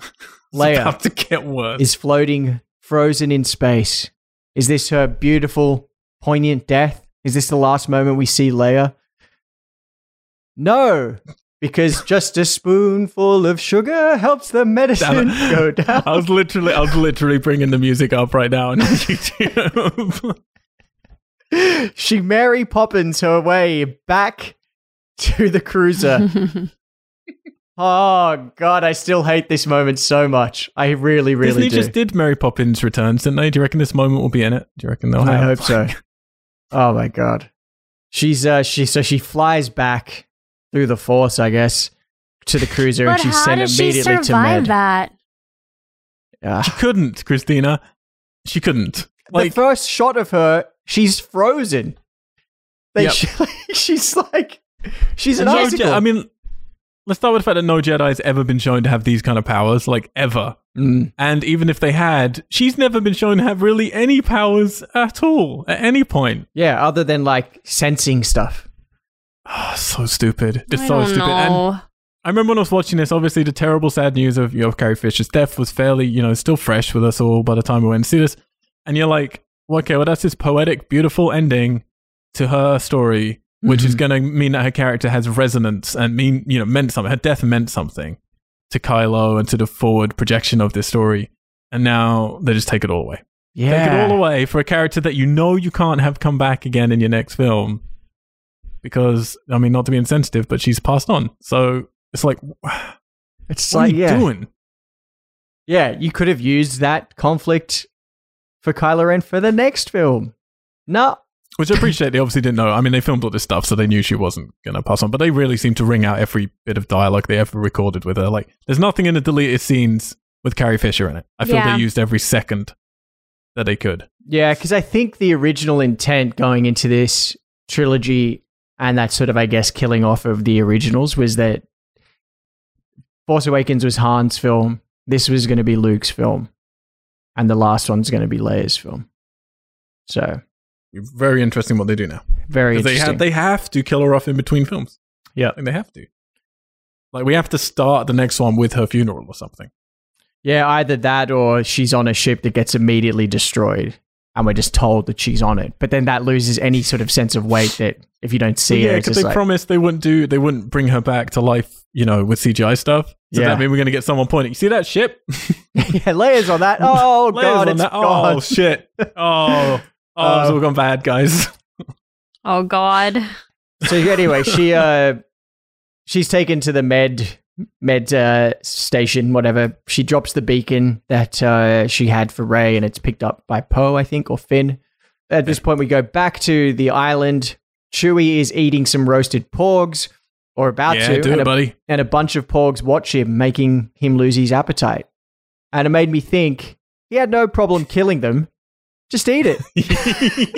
Yeah. I know. What a waste, right? Yeah, it's like... Do you reckon he went into one of their burrows and grabbed one from a family of porgs and then roasted it? He why couldn't the pogs have... Ugh. Yeah, why couldn't they intervened earlier before the pog was actually killed? Yeah. Because now it's just so wasteful. Is this meant to be a porg that died of natural causes? Do you think that's it? And once again, watching all the deleted scenes, it's like, why would they keep this one and delete something that makes one of their characters even stronger? Mm-hmm. Yeah, I don't understand. Because again, just like that one shot of him looking at them and they're looking at him for a second, and I'm fine with that. But they go back to it 3 times. Yeah. They fly away, and then there's another one there just doing big dewy eyes, and it's just like, come on. Yep. Just get over yourself. It's some money, honey. It's some money. So when we have this extended gag, at this point, Luke boards the Falcon, and he finds Han's dice, which is an obscure but seemingly meaningful relic that the audience must remember. Everyone have forgotten. Yeah, that is not really referenced in any of the originals other than you may... Okay, it hasn't? No, it's not. It's like a blink and you'll miss it. It's in the Falcon kind of thing. Oh. Because I was like, I wonder, maybe this is something I missed. Well, you know what? I have a strange feeling that it's going to be emphasized in the Solo film. Oh, we'll see. Oh my God. See. Do you reckon? My money is that they're going to hey, here's those dice that we put in Last Jedi, which you see if you are looking for them in A New Hope, and which we made meaningful in the Last Jedi. But I feel like they're gonna do something in Solo with that. I've been excited all day because I'm going to see Solo at midnight tonight, and talking about this film, you're making me less excited to go and see Solo right now. Oh yeah, so Luke is exploring. He sees those dice. And R2 is in the Falcon. He hasn't come out to the island at any point. He was just sitting in there, he's just snoozing on standby, and he opens. He turns on, and I think this is a really wonderful scene because R2 and Luke engage in some of that classic banter, and it's just, I don't know. For me, it just feels, and maybe it's just my own nostalgia for the originals, but it just has that kind of charm about it and energy, which is really nice. It's not like, well, we have a good test here because I'm with you, man. Like, it hit me in the chest this time. The third time around, it hit me in the chest. Yeah. When R2D2 does that hologram, and I ignore the fact that R2 then turns his projecting head to look at Luke, and somehow the hologram stays in the same place. But it really hit me in the chest. It hurt. Christina, you don't have the nostalgia obviously from your childhood with that little hologram of Leia doing the help me Obi-Wan, you're my only hope. Does this affect you from enjoying those films recently, but being a newcomer pretty much? Yes, I did enjoy this scene. Okay. I liked it. I enjoyed it. I thought it was a good reference to, the originals, and I liked seeing them together. It's crazy how much they used him and not C-3PO. See what blah blah blah. Right. Blah blah blah. They used him so much. What, R2? Yeah. No, R2's he's barely into this. But I mean, C-3PO's barely in this as well. I feel like this is R2's really only significant scene. Wait, Poe's droid is not R2 too? No, that's BB-8. Dang it. So no, it didn't hit you emotionally quite as Okay, maybe not as much. But no, I did like that scene. Yeah. And it's funny, how they can write. Damn it! With the banter between R2 and Luke, they can write something that feels a little more sincere, grounded, harks back to the originals in its sort of rhythm and pace. Yet then all the other gags are all really nudge, nudge, wink, wink. Look at this funny joke when I don't know. It's annoying. Mm-hmm. No, I agree. And I have to check myself a lot with that because I do look at it and I go, I love this moment. This means a lot to me. Is it just because it's a throwback? And I look at a lot of these things that I like in this movie, and a lot of them are throwbacks. But then there are things, and we're going to get to them later, that I love about this film, which are progressive. They're things for the younger team, about hopefully moving it all forward, which again, they pull their punches on a lot. Yeah. But yeah, we'll get there. Now we get Jurassic Park Lady. Yeah, so at this point, just before we get Jurassic Park Lady, we have Luke going to Rey, and he says, I'm going to teach you 3 lessons at dawn and why the Jedi need to end. Ooh. And then we go back to the Resistance, and Poe, the leadership has been destroyed, and Poe's thinking, I'm the guy that's going to take over this. Wrong, Poe. It's going to be Commander Holdo, played by Laura Dern, Jurassic Park. And then here she she does a speech, and I think it really sort of emphasizes the central theme in this about sparking hope across the galaxy. And she says that the oppressed and downtrodden across the galaxy know their symbol, and that they will be the spark that will light the fire that will restore the galaxy, and that spark must survive. And I was thinking, they destroyed the Empire. They took over the galaxy. They must have done a real shitty job that everyone's still oppressed and downtrodden, and they let the First Order come over and just take it over. So yeah, good one, guys. Yeah, they do seem to in between the films go, it all went to shit again. Yeah. Happens quite a lot in these films. So Poe tries to be a hotshot again, and he tries to get a plan out of the commander, but she puts him in his place, and I wrote here, she puts him in his place and at the same time rattles all the misogynistic internet trolls and fanboys. Because I remember reading articles about guys being there's too many women, blah, blah, blah, all this crap. My God, really? There's too many women. This is just Kathleen Kennedy's image of this is all about her, stuff like that. Just dumb shit. Did they watch the rest of the film? Because she was right. His character's right. Exactly. Mm-hmm. So at this point, Finn plans to escape to save to find Rey. I'm assuming that's kind of what's implied, or is it to escape? Because no, definitely going to find Rey. Yeah, but we should mention because this is where there's a deleted scene here as well. Which I don't know if it's in your guys' collection with BB-8 trying to cheer up Finn. Oh, that was cute.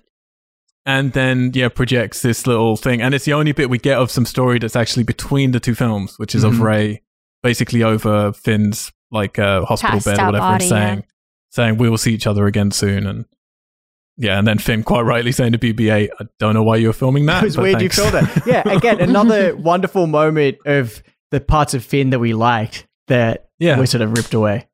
That was a good scene to keep. So he goes to a hangar and he finds a crying Rose who's holding the other half of the necklace that we saw at the beginning. That Paige great had. Storytelling, by the way. That's a great storytelling thing. Like we only saw, and again in the deleted scenes, there's actually more of her sister in the beginning, but we just see the amulet that one time, and it's so clear. We know everything we need to know just from seeing the other half of the amulet. You don't need to say a word. That's good storytelling. Yeah, and Rose calls Finn a resistance hero, and he kind of puffs out his chest and has more endearing Finn moments. And Rose says that she's had to stun deserters this morning, and she realizes Finn's trying to escape, so she stuns him, and she reveals that her sister died protecting the fleet. At this point, they figure out that the hyperspeed active tracking, which was revealed in Rogue One, I already said that. You heard it, yeah. That they're only being tracked by a main ship, so they come up with a plan that if they disable the tracking on the main ship, which is Snoke's big ship, which is following them slowly, they could shut down the tracker and disable it for enough time for the fleet to escape. So they tell Poe the plan. He says it's a need-to-know plan, and they have to do it without the commander's knowledge. So they call Maz Kanata, who was the Force-sensitive person played Yellow by goggle lady. Yeah, played by Lupita Nyong'o in the first film. She tells them about a code breaker who gives them. She tells them about a code breaker and then reminisces about his whatever.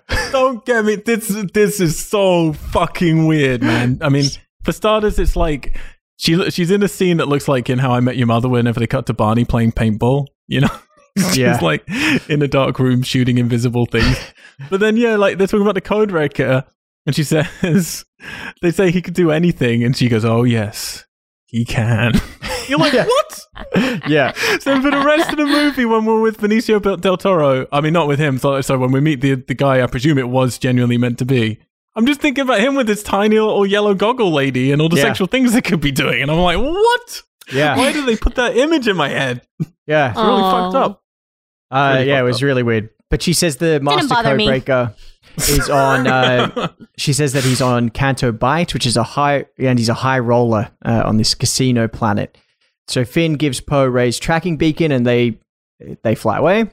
At this point, we see Ren getting stitched up, and Rey suddenly wakes up, and this is the first time that they sense each other and start to force FaceTime.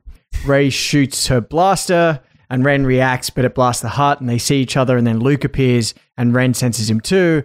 But then suddenly the connection is cut, and the nuns are upset that Rey destroyed the hut. And she's like, who are those people? Because this is the first time we see them as well. And Luke's like, they're the caretakers of the island. They have taken care of this Jedi temple ever since it started. This always really annoyed me about this island that he's come to. Like, I like that it's the first Jedi temple or whatever, and he came there to die and be isolated and hidden in the galaxy. But there are so many things on this island. Yes. There's so many things on this island. And in the deleted scenes, we learn there's a lot more on the island because there's a whole fucking party going on. Like there's in the other side of the island, which is, like a... yeah. Can I just say, though, so against the Jedi, if he wants the Jedi to die, then why go to the Jedi Island? Kill yourself, buddy. Just give it up. Well, not that. I was just, why go to the Jedi? Why go to the heart of the Jedi? Yeah, I don't know.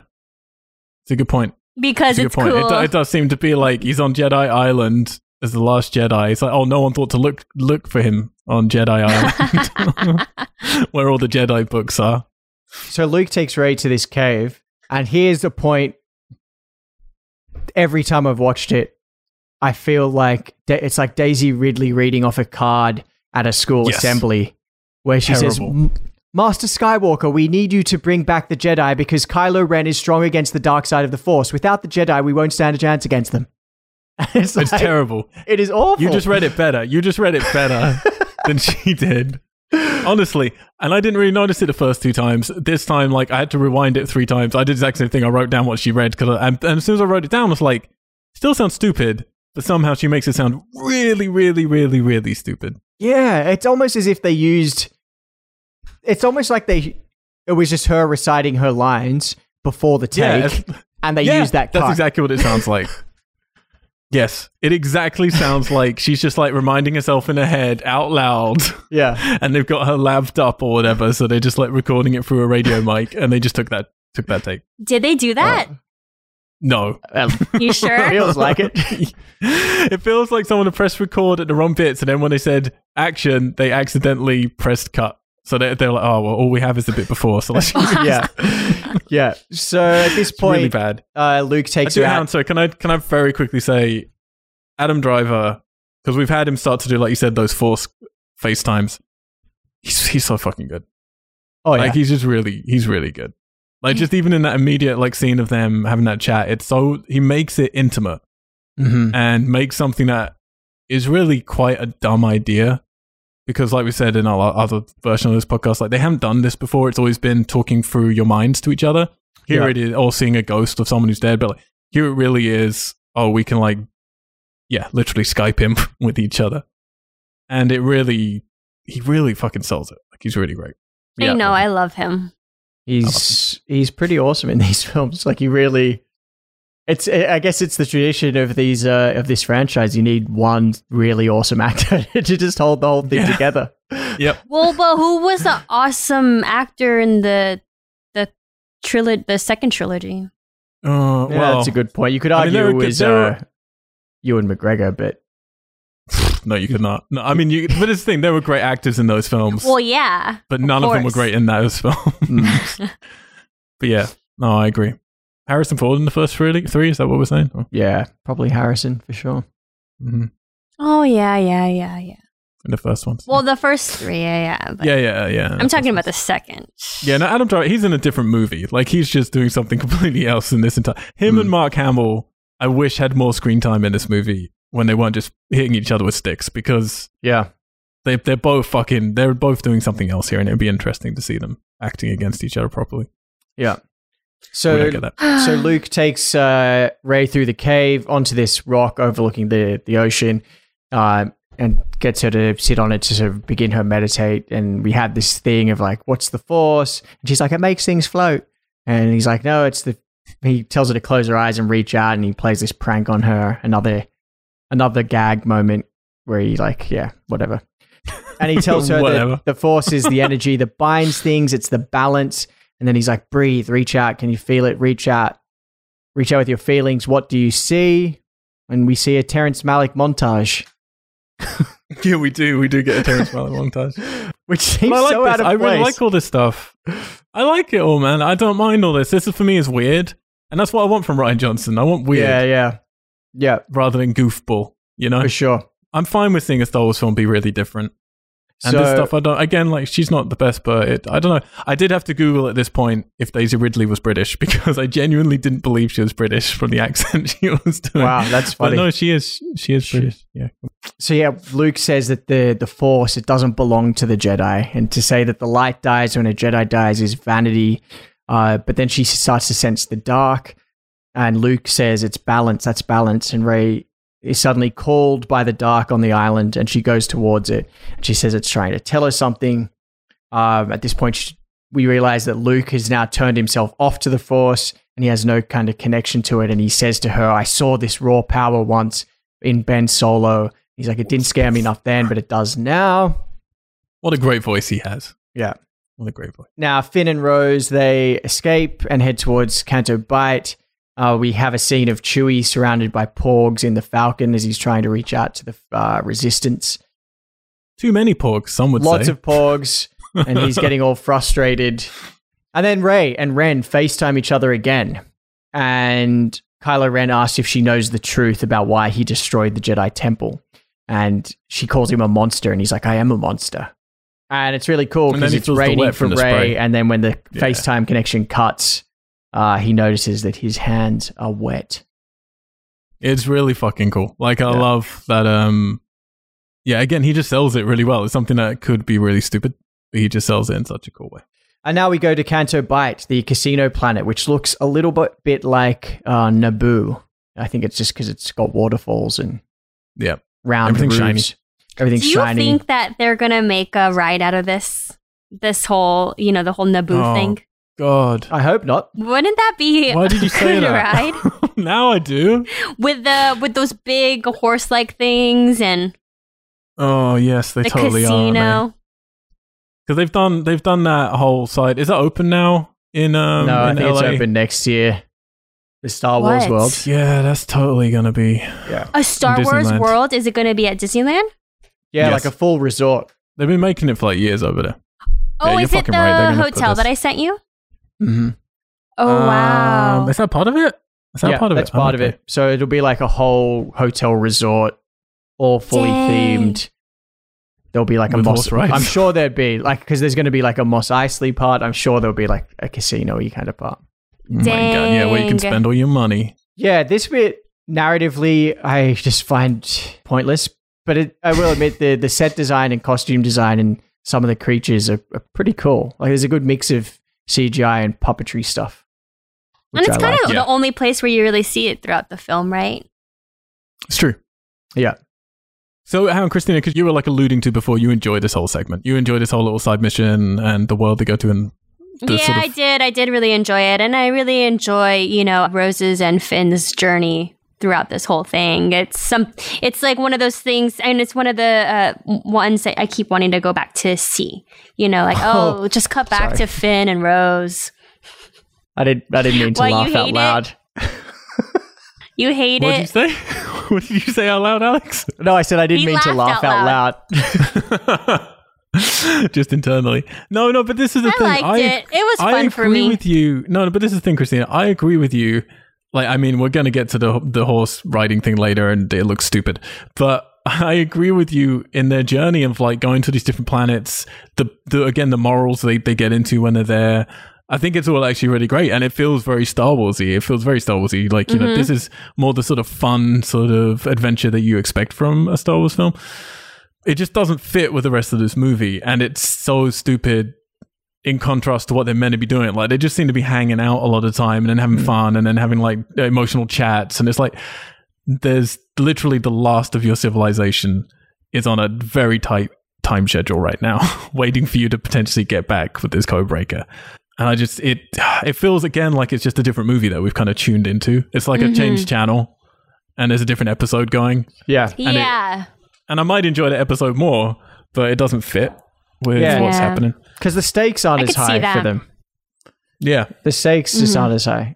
They're not on the same page as everybody else. No, exactly. Yeah. So when we're there, we have a moment where Rose notices the fathers racing, which are these big kind of creatures. And then we get this speech from her, the first sort of speech about the First Order and that rich people are profiting off this continual war. And also this is when we first get a real sort of hammering of it, for me, like the Disney sort of vibe where we see the kids down there. They're kind of, trying to... we got Broom Boy. Yeah, we get Broom Boy. Broomstick Boy, as he's now known. And BB-8 running into Warwick Davis.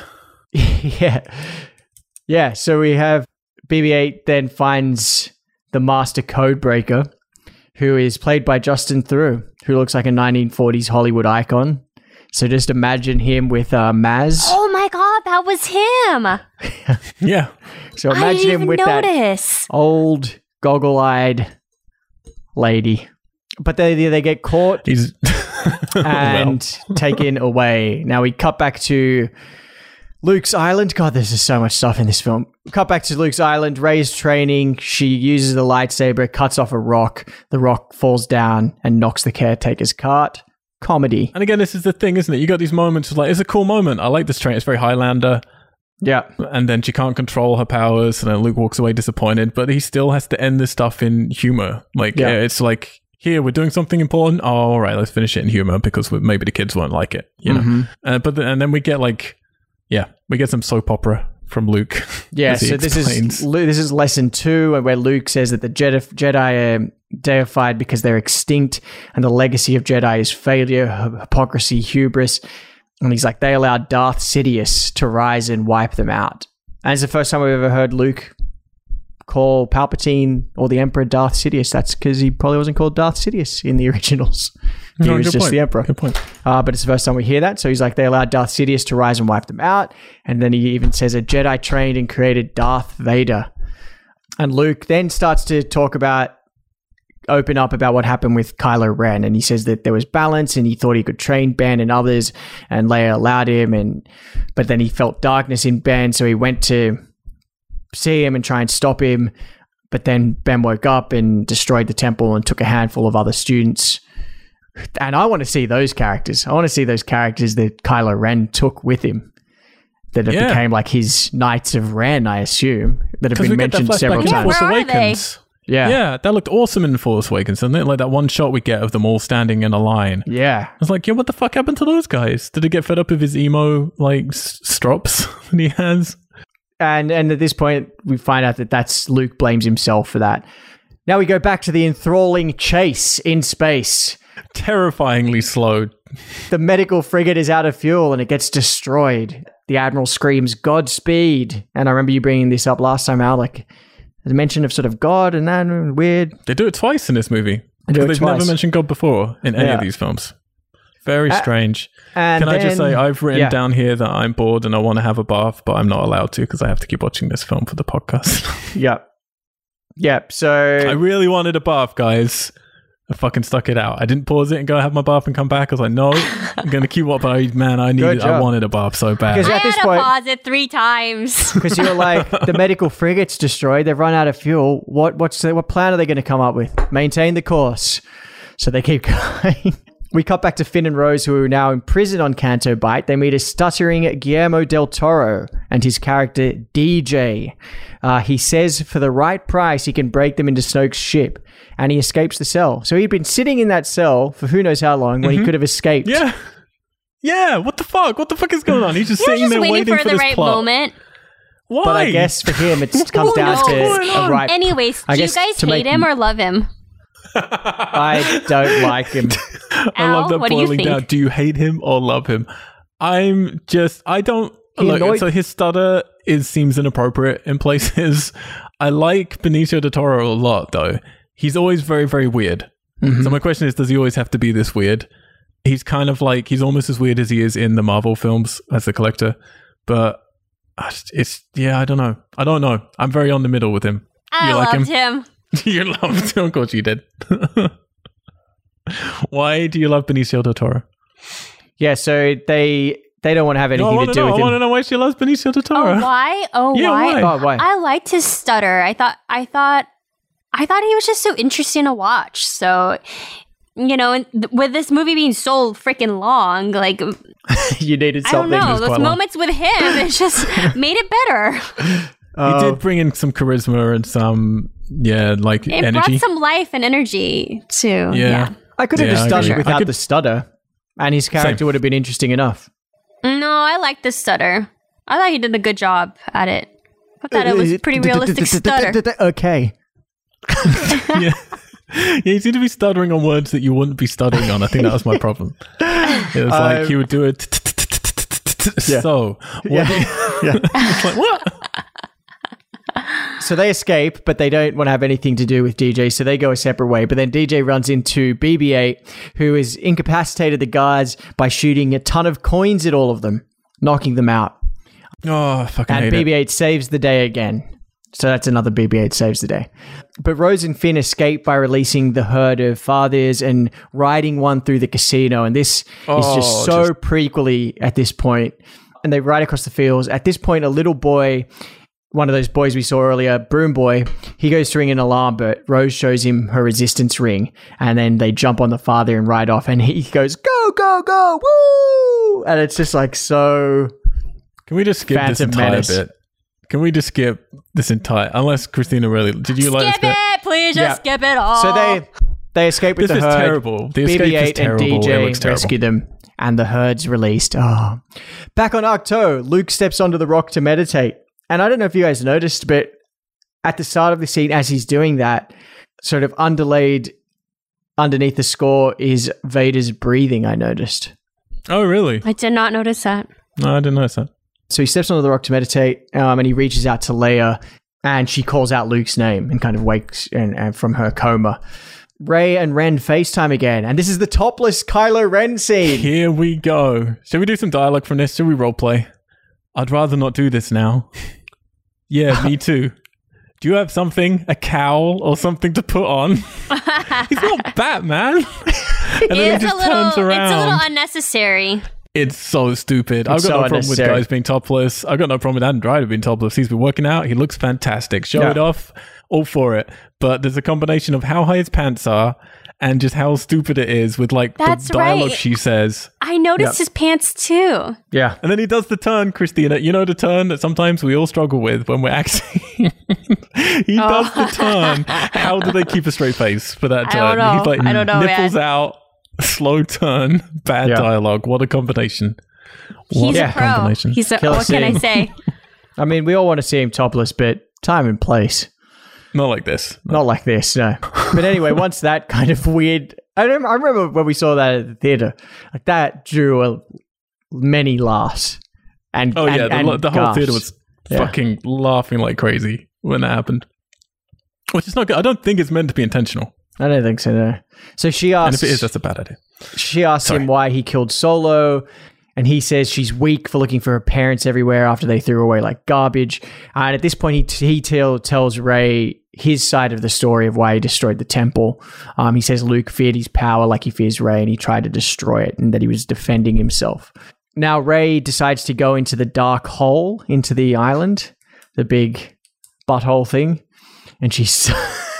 I have to say, I love the imagery of this. I think it's really cool. Yeah, I like the imagery. And I like this idea that wherever there is, a bit like Yoda in Return of the Jedi, wherever there is a Jedi kind of centric geographical space, there has to be the flip side of that coin and somewhere for the dark side to come out as well. That's cool. I do like this as well. And I like this scene that comes up. So she goes into the hole and then she has a vision where she starts seeing like multiple versions of herself lining up, and it's just a really kind of interesting choice. And she says that it all ends at the same place. Oh, and that's the other thing. I like that as this is happening, we start to hear Rey recount what happened, and you don't know who she's telling that to. And so she's having this thing where she's recounting that it revealed, she wanted to see who her parents were, but all it revealed was herself, and that she didn't find the answer she was looking for, and she never felt so alone. And at that point, you realize that she's back in the hut, and she's FaceTiming Kylo Ren again. And she's recounting Kids can't stop. She's recounting this whole story, and they're like two teenagers secretly chatting, and he's like, Ben says to her, "You're not alone," and she says to him, "Neither are you." And she wants to turn him back to the light.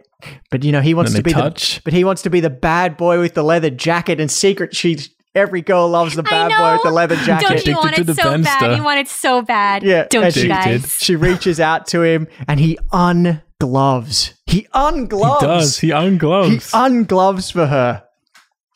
And then they go in and their hands meet, not protected. And like a parent busting their teenage daughter bursts in. Luke sees it and he's like, "What the fuck?"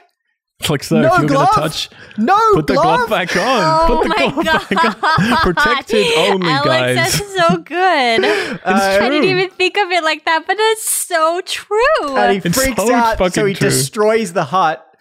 And then Rey confronts Luke because she likes the bad boy, and she feels that Luke, the parent, is stopping her, and that Kylo Ren's the victim, and she confronts Luke about trying to kill him, and then they have this amazing stick fight in the storm where she finally then grabs a lightsaber and threatens Luke him in the back of the head, man. Like, this is like, no, she wouldn't. No, I don't care if your parent busts in and you're midway through sex and it's unprotected and they're all upset. You don't then knock your parent out in the back of the head. Like, she would not treat Luke that way. It's not a character for her. Well, she does. She's one of those teenagers. She begs for the truth. It's the hormones. It's the hormones, guys. And then so Luke then elaborates on the story that he told her earlier and said that he sensed the darkness building in Ben, and that he looked inside and saw darkness greater than he imagined, and that Snoke had already turned his heart. And for a moment, he was going to destroy him, but then he was overcome with shame and guilt. And so he didn't, but it was too late because he looked down, and Ben was looking at him. And he's like, and in that moment, I saw the eyes of a boy who had been betrayed by his master. And then that's when that all broke out. And Rey was like, his choice wasn't made. I could believe I can turn Ben Solo back to the light, much like Luke believed in Empire that he could, or no, in Return of the Jedi that he could turn back Vader. And she offers Luke to join her and he refuses. And so she leaves. She jumps on the Falcon and she flies off. And at this point, Luke gets back in his Jedi robes and gets a little flare thing and decides he's going to go and destroy the ancient tree. And who should turn up? Is that it? That's all you got? I don't know. Who could it be? Yoda! Which is weird because this is all puppet work and he looks Puppet really Yoda. CGI in that first shot. It's very strange. First shot, yeah. But then afterwards, I really like this Yoda bit. Me too. And again, I don't know if it's like what you were saying before, Al. Is it because it captures some nostalgia for us and it kind of harks back to that kind of chemistry and relationship? Because Luke immediately in this becomes the student again and becomes like the But I also bratty liked little boy. what Yoda had to say. Yeah, completely. Yeah. I have to say, like, this is where I want to bring up an important part with this film. I think this film has many difficult, challenging, and fantastic things it wants to discuss. I really do. I think Rian Johnson, did other people write this or was it just him? I don't know. But like, there's very interesting stuff being discussed here. And part of it starts with these 3 dreams. Like, they've done these 3 flashbacks that you just talked about where we get, okay, here's one person's opinion of what happened. Here's another person's opinion of what happened. And eventually, okay, here's what really happened. And it's this gray middle.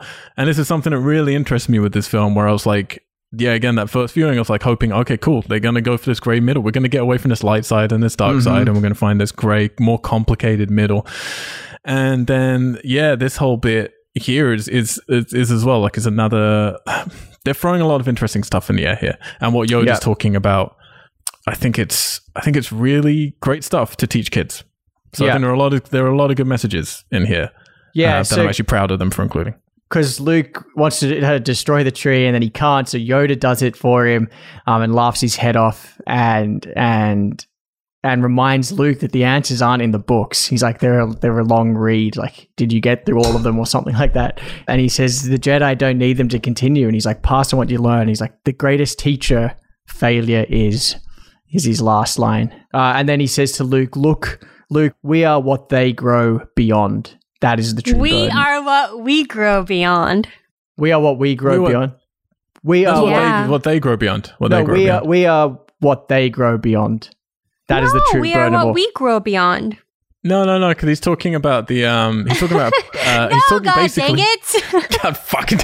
He's talking that about. was my favorite quote from Yoda. I was wrong. Really? You were wrong.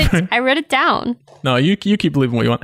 But yeah, no, it's because he's talking about students, he's talking about kids, and he's talking about a younger generation, and he's saying, look, we have to be there to teach them. But he's saying, yeah, look, we are what they grow beyond. That is the true burden of all masters. Is that eventually, basically, you're outgrown. Like the people you're teaching will outgrow you. I took it completely differently.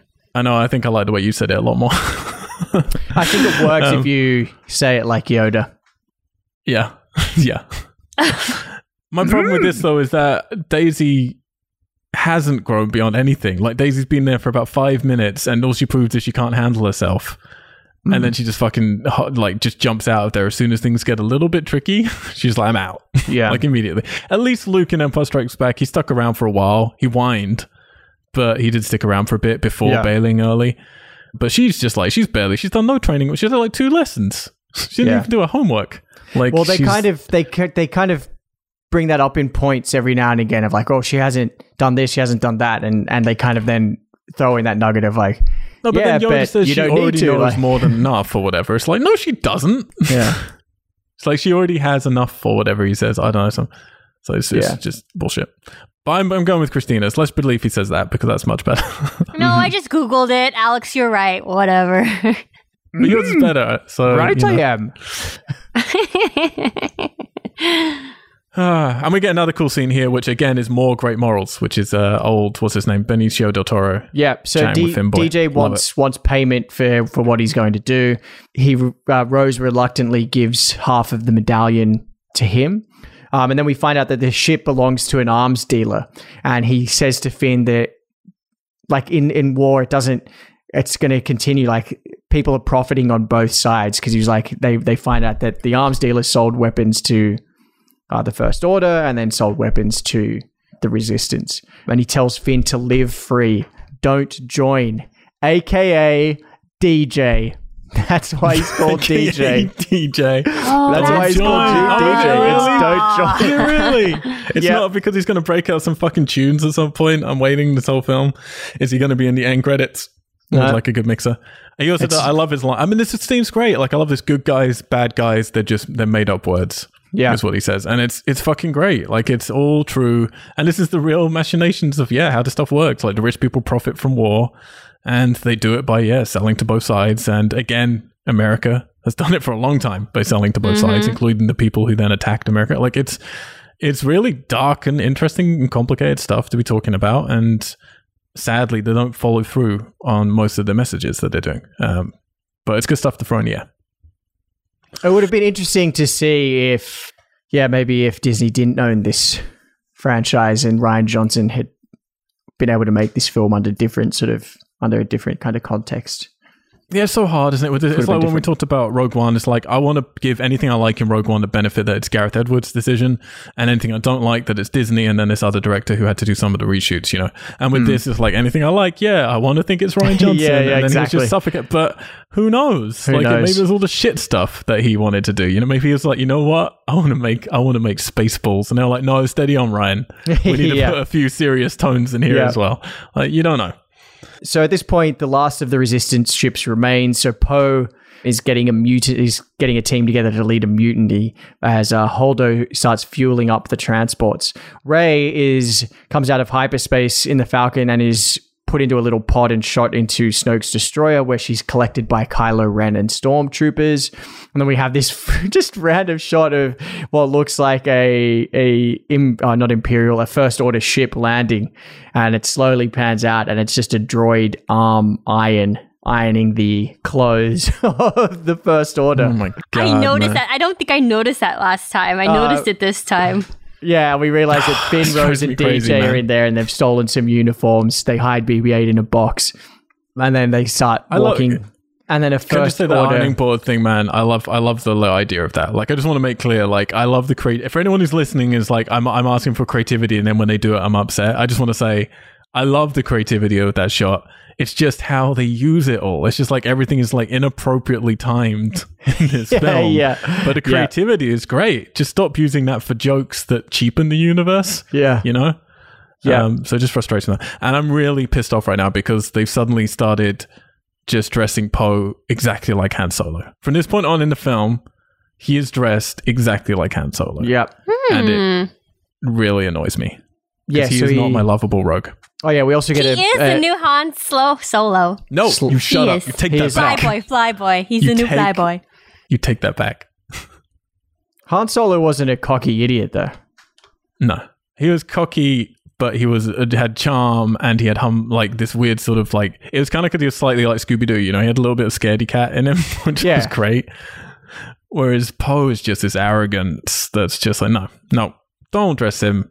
And he just died. Like, don't stop wearing his clothes. It's inappropriate. So we also see a First Order BB droid that takes an interest in the group and sort of starts tracking them. Rey and Ben Solo, Kylo Ren, are going up to the throne room. She's telling him that she senses his conflict. Again, a classic kind of throwback to the conversation Luke has with Vader at the end of Jedi. Says that she'll help him turn against Snoke, but Ben in turn says he's convinced he will see Rey turn and stand beside him, and just before the door opens, he's like, I saw your parents, by the way. But she also says, when we touched hands, I saw your future. Yeah. It's like 50 Shades of Grey. So Poe now leads a mutiny and tries to take over the bridge. Finn and Rose, reach the tracker room, but are caught by stormtroopers and Phasma. Still alive. Hang on, where did we leave Phasma? Where was she in the end of Force Awakens? Was thrown into the trash compactor on Starkiller Base. So how she survived that, she's fine. Knows? She's absolutely doing great, fine. Man. She's doing great. And this is a whole bunch of like weird deleted scenes here as well. Did you see all that stuff? Yeah, that one that you said was shot like... here. Oh yeah. So sorry, I was gonna the stuff with Phasma, but there's a whole thing here, Phasma, which goes on for ages of Finn and Rose and Benicio del Toro, or DJ, undercover, walking through with BB-8, and it goes on for ages, and then they nearly get caught going into a lift, and then they get into the lift, and it is kind of replicating that original New Hope kind of stuff where they dressed up a little bit. But then they're in this lift, and then all these stormtroopers get in, and it's just comedy moment after comedy moment. And then the stormtrooper like recognizes Finn, and they're playing it like it's a tense moment. And then he starts talking, and he's got this really like southern accent to him as well. F18, no. So weird. And then like Rose is going for a gun, and then Benicio stops her because somehow can just like tell that what's going to happen. And the stormtrooper then like, it turns out he's just like, oh my God, didn't think that you were going to be up for like promotion. And it's just so like bro-y about it. Yeah. And then like slaps him on the fucking ass. And it's like, really? Like you never hear stormtroopers talk other than a quick sort of And here we have, is this like our first full stormtrooper conversation? I don't know, but this is one I was like, oh, I'm glad they didn't put that in. It's terrible. Yeah, they didn't need that one. Absolutely terrible. Awful. Really, really stupid. Yeah. And we get a whole bunch of other stuff that I don't understand. Did they reshoot it because it was Finn's original stuff with Phasma? That's very different that we're going to get into in this section. So at this point, Leia wakes up and she stuns Poe, who's tried to lead a mutiny, and the transports. Yay! Yeah, so he's shut down, which is good. Transports start leaving. Holdo says that she has to stay to pilot the ship, the cruiser, so they can distract the First Order. Why though? Why does she have to pilot it? It seems like it can go straight forward. I don't know. I do not know. I don't believe that at all. Snoke at this point confronts Rey, and he admits that he manipulated the whole situation and bridged Ren's and Rey's minds because she knew that she would take the bait and feel sorry for him. And now he wants Skywalker, so he lifts her up into the air and starts reading her mind as she screams. Now Poe wakes up and he's informed of the plan to fly to Crate, which is a planet with an old rebel base. And he realizes that plan is actually good and could work because he's a hothead idiot. And if he had just been calm and listened to everyone... And they all seem to love him still, which I just don't understand. Like, he's been a dick, he's from mutiny, he's had many people killed, and yet they still love him. Yeah. Like, they're still like, oh, but I like him though, he's great, he's a troublemaker. Like, they want to sleep with him maybe, but I don't think possibly. You actually like him. He's an idiot. Finn and Rose are to be executed, and it turns out that DJ betrayed them, and he is getting his payment and getting transport to escape on. Snoke, who's now got all the info from Rey about Luke's location, she tries to fight him, but he just brushes her off with the Force, and that's when he says, such spunk. Stupid line. Oh, please don't say it. Stupid line. At this point, she takes... This is all Return of the Jedi, isn't it, really? Like, that's what they're trying to do here, is like recreate the Emperor and Luke and then Darth Vader in between. Like, it's... They're throwing in a lot of different films here. Playing with that and certainly playing, with our expectations of how that was going to turn out. Which it does. It turns out exactly the same way, though. That's the weird thing with this scene. It's like, it's still a really cool scene. Yeah. But it turns out exactly the same way as it did in Return of the Jedi. Yeah. So she takes Ren's lightsaber and tries to destroy him, but he overpowers her and orders Ren to kill her. However, he ignites Anakin's saber next to Snoke, slicing him in half, and then they fight the guards. And there's some brutal kills in this scene with the lightsabers. Like, there's beheadings, there's the catching the lightsaber and igniting it through the guy's head that has Kylo Ren in a chokehold. Yeah, it's fucking lightsabers through the back, and it's so crazy. The Red Knight who has like the whip and then is pulling it in like step by step to pull Rey in towards him. Like this, I think we said it in our last time we did this show, but it was like, I still don't, the physicality of Kylo and of Rey isn't great. Like, they're not, they're clearly not martial artists or anything. They can't perform this stuff really that much better than Luke did a long time ago. Mm-hmm. But the choreography of how it's shot is so much better. Like, it just looks fucking awesome. It's really I still really loved this scene too. Yeah. It was really great. And it's really satisfying because you're like, oh shit, something's gonna actually happen that's gonna shake everything up. And I'm really hoping for that grey middle. That's what I'm genuinely really hoping. And that's sorry, go. No, go man. No, I was just going back to the physicality thing, because obviously in the prequels they played the whole idea that, you know, this was the peak of the Jedi and all the choreography for the fights was really dynamic and they were agile and doing flips and poses and all that. And the thing I love about Adam Driver and Kylo Ren is it's just so like heavy-footed, grounded, crouchy, masculine, like so aggressive and macho brawling. And just heavy that it looks so fucking cool. Yeah, it really does. It really does. Like this scene, this is one of my favorite bits of the movie because we've just had like, I actually really like in the last scene we get a cool bit of morality again, where Benicio del Toro has betrayed them and Finn. Yeah. Sorry, he says to Finn, "Oh, it's just business," and then Finn says, "You're wrong," and then he just says, "Maybe." And I really love that. Like that's just so fucking cool. That's really good writing. And then you get this cool scene that's so much fun and makes you feel like something great is going to happen. And then they end it with some cool revelations about her parents and all this stuff, which Adam Driver is so good. The way he delivers this dialogue. Yeah. Awesome. So they kill the guards and Rey is kind of in the moment and wants to save the fleet, and she's like telling Ben to come, and he then has this moment, where he wants to let old things die. He wants the Jedi, the Sith, and it's also very symbolic, I think, maybe of the franchise at this point as well. He wants to rule but then he tells Rey that he wants to rule the galaxy with her and bring new order. And then the next bit, which is awesome, where he reveals the truth about her parents and says that they were nobodies who sold her off for drinking money, and they're buried in a pauper's grave in Jakku. Yeah. Like he's like, you know what it is. You can say it. And she just says they were nobody. And you're like, it's so good because she's known it all along. And they're aware. What's great here is they're aware of outside of the movies. It's been way more important to the fans who are her parents, who are her parents. And they try and build it up a bit in this movie with Luke doing that whole "who are you" thing, like at the beginning a couple of times. And then her obviously asking to see her parents in that mirror thing. But really it's about the fans' expectations, and they did like just kick it out so well here. But what I'm worried about is that we have Ben in a dire situation where he thought she was going to be on his side. She's now saying no, she's not. And they can take all this back, can't they? Yeah. Like, I really hope they don't. But this could all be a lie. This could all be Ben just manipulating her insecurities. Yeah. And also there was a part of me that was like... Both at the same time, please. 3, 2, 1, go. He was manipulating her, though, by saying that she came from nothing, but he doesn't see her that way. Not in his eyes. She's not nothing. It's like, not to me, though. Breaking her down and making her feel that, but in his eyes, she's everything, which is kind of fucked up. That's total manipulation right there. But I would still take his hand and go with him.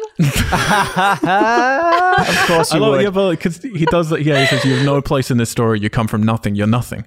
And then, but then except for to me. And it's so good. Yeah, that whole bit is awesome. And you would hope that they keep the weight of that. I think the fan backlash, it'll be interesting with what J.J. Abrams does, because it would be easy to take back all of that. You could just make it like, oh, well, Snoke bridged their minds and manipulated the whole situation.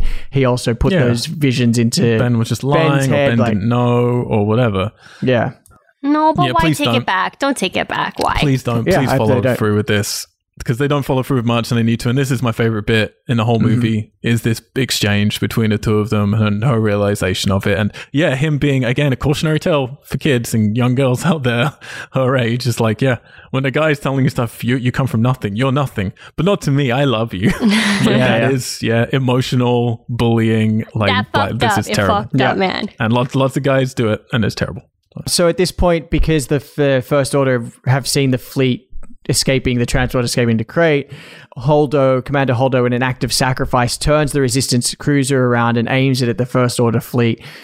And in such a beautiful, awesome moment, she jumps into light speed, and we just have silence as it pierces through the Snoke's main destroyer, and it's fucking awesome. It is so good. This feels like Rian Johnson to me. Like, this imagery in the moment, this feels like, more of what I expected from this movie. These bold things. I do want to say, I think it was an effects nightmare that for the last, however long, since they've seen them escaping, they've been I'm going to sound really stupid. The Empire? Are they not called the Empire anymore? First Order. Sorry. First Order, sorry. I do get muddled with that. They've been look at you, you're very disappointed at me right now. They've been shooting the rebels out of the sky, and they had about 12 to 15 ships in the sky, and they're shooting them at a rate of like 1 every 4 seconds. Yeah. And I could just feel them trying to organize these shots in post-production and just being like, so we animated 15 ships, we've blown up 20 on screen, not even counting the ones off screen that should just be happening anyway, and now we need to still have at least 6 left in the sky. It's like it's they would all be dead. Like, nobody's surviving this. Yeah. But it makes for a beautiful moment. It does. At this point, Rey and Ren have a force tug of war over Anakin Skywalker, and again, symbolically destroying the past in the midst of this tug of war. They pull the lightsaber into pieces, and then Finn and Rose escape. But we have one last moment where Finn confronts Phasma, and they have a bit of a battle and a fight. Now, there's an extra scene in the movie, in the final cut.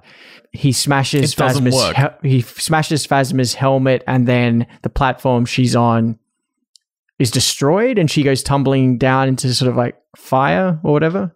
Yeah, without him really doing anything. Whereas in the deleted scene, he destroys her helmet, but she falls, but then comes back up onto the platform and is surrounded by stormtroopers. And then Finn tells the stormtroopers that Phasma, when held at gunpoint, deactivated the shields on Starkiller Base, which destroyed it, which then made them question her leadership. But then with a swift firing of her pistol, she kills them all and then shoots Finn down or knocks him down, but then he gets a blaster and shoots her. It's much more interesting. Like I really liked it. Is way more liked it. And what I liked it too. It was one of my things that really bothered me in the film is like they all get blown up because of that cool thing that Laura Dern does.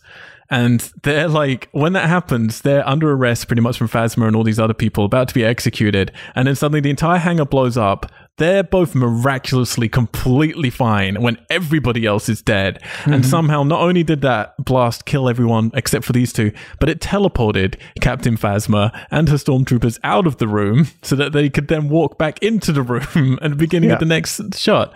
So like this edit doesn't solve all those problems, but it makes it all make a lot more sense. When I saw this, I was like, oh, okay. That's why it makes no fucking sense in the film, because they reshot stuff, edited it in a way just to try and... I mean, I don't know why. Maybe they didn't like him being responsible. Maybe it was too long. Maybe... Yeah. Who knows? So this moment is broke. Like once Phasma dies, we have another BB-8 saves the day moment. Arguably the worst of the BB-8 saves the day moment, where BB-8 pilots a AT-ST with its like head off in convertible mode, and then Rose and Finn jump on it, and it like jumps around the debris, and it's awful. It's terrible. More people riding CGI things. Just stop it. Everybody stop making people ride CGI things. Yeah. It just doesn't. We're not there yet, guys. We're just not there. It's just very bad. At this point, Hux finds Ren and the body of Snoke. Hux assumes that he's now in charge of the army, but Ren chokes Hux into submission and says, "The king is dead. Long live the king." What is it? Yeah, Supreme Leader's dead. Long live the Supreme Leader, whatever. Hux said it, so who cares? Rose and Finn then escape onto Crate, and the resistance are there. They get into the rebel base. They manage to activate the shield, and they send out a transmission into the galaxy calling on help from all the allies. So this is just when you think you've hit an ending, right? Like this for me, even the third time round, I'm like, I'm ready to go have my bath now, guys. Like I feel I'm finally there. I've earned it. It's all coming to a nice close. And no, we're 2 hours in. We still got half an hour of this fucking thing. So the first the weird thing is like Disney are running like Marvel. Marvel movies are long, right? They're like 2.5 hours as well, if not longer. Like Infinity War is longer, but they somehow pace it right. Like they somehow like make that time make sense. In this movie, like this is what I mean. It's lurching all over the place. You get to the end of these 2 hours and it feels like it's done. Yeah. And then you're reminded, oh no, remember all those cool things you liked in the trailers of red on white? That's all still to come. Like there's a whole fucking extra. I'll get it over with. Please hurry. It's time for some salt. So the First Order arrive with the battering ram cannon and begin their approach. Finn inspires them to take out the cannon. And then we have Gareth Edwards' cameo when the guy next to him says, put puts his hands on the ground, licks his fingers, and says it's salt. Because when you're in a new environment anywhere, the first thing you want to do is lick the ground, just to know. One of the many good moral tales for kids. Lick the ground first, and then pull focus to the director of your last film and linger on him for far too long. Yeah. So they engage now in the First Order in these old ski speeders. A moment that I like is when Poe's flying it and his foot breaks through the hull and his foot's just dangling cool. out. It's awesome, this stuff. It's really cool. I love it. At this point, I wrote here in my notes that John Williams' score and just the sound design in general is really, really good in this bit. Just really, really dynamic. Yeah, you have that First Order theme kind of play as they approach. It's really cool. Hux, who's now under the command of Ren, is told to keep pushing through past the small band of fighters. In this bit, again, I just like, they use Hux really as a kind of foil for comedy, don't they? Yeah. Just him like saying stupid lines or repeating stuff Kylo Ren says. It's like, here's a heavy, serious line from Kylo Ren, and now let's just throw in the joke. It's frustrating. And then as the speeders are getting kind of blown away and the battle is looking perilous for them, the Millennium Falcon arrives, as it always does, and is always awesome. And we have Chewie doing a classic Chewie scream. Let's cut there. Nope. Let's have a screaming Porg. Which then becomes basically, what are those things that you get where you sucker them onto the window of your car? You know, it's got little things on the feet and the arms. Everyone knows what I'm talking about. It becomes, Christina's shaking her head. You don't know what I'm talking about? You know what I'm talking about. No. You get a cuddly, but it's got like little suckers, and you can put it on the window of your car. Right. It's like a little mascot thing. Yeah. Okay. Come on. You know that? That's exactly what the Porg's become in this. It's just like this little thing rattling around in his front fucking window on his dashboard, and then it just like sticks to the window for comedy moments. And I presume it's just there as a snack for when he needs it. So at this point, Finn does what Poe has not shown a willingness to do in any of this film. Holdo sacrificed herself. Now Finn is prepared to sacrifice himself and fly straight into the cannon. A leader. You don't see Poe doing any of that shit. No. Paige sacrificed herself. Good one, Poe. So Finn does what Poe hasn't shown. Poe just likes to sacrifice all his fighters. Yep. Exactly. Yeah. And he goes to fly straight into the cannon, but at the last minute, despite like parts of his ship melting away around him, he doesn't He's burn just or broken anything. a sweat. Yeah, He's just broken a sweat. That's it. He's flying into something that can melt a sort of Lord of the Rings door. Yeah. And he's broken a sweat. That's it. But Rose stops him by crashing her own speeder into his, and they go flying out. And she says, "You have to save what you love." And then seems to die herself. And then kisses him. And she's known him for like 14 hours. Go on, Christine. Yeah, I thought like that kiss was so unnecessary, and why does she have to be in love with him in that way? Why can't it just be a friendship, and why can't you just be doing it for a friend or for another human being, somebody you care about? Why does it have to be a romantic? I felt like it was just kind of because it's Disney. Awkward. It was really forced, wasn't it? Yeah. And he's supposed to be in love with Rey or whatever her name is. He's meant to be, you think? Yeah. But that's, okay, so here's the thing. Like, I think there is a flip side to that. So my problem with the scene isn't necessarily that, but I see what you're talking about. Like, my problem is, like you're saying, Alex, we finally have someone, learning what they've been taught and going, I need to sacrifice to save everybody else. And Finn's going for it, and they deny us of that because they keep pulling their punches. But then Rose seems to do it, but then nothing bad, they don't affect the First Order or anything. She just saves him, but then she seems to die, and then we learn, no, that didn't even happen anyway. Like, they just keep pulling punch after punch after punch after punch. Yeah. But her relationship with him, I agree. It'd be better if she didn't kiss him. You can say, look, we have to save those we love, and then you can leave it open for, okay, she's probably got a crush on him, but it might not be that. It could just be family, it could be friendship. You don't know. And you could leave it open for it could be any of those things and explore that later. But I will say what we're going to get to at the end there, I do like that they're slightly like, he is more interested in Rose by the end of the film than he is in Finn. And I kind of like that. But they kind of have to do that because Finn's then interested, obviously, in shirtless Adam Driver. So, you mean Finn? You mean sorry, Ray. Is Finn? Where Finn did might this be as love well. connection come from?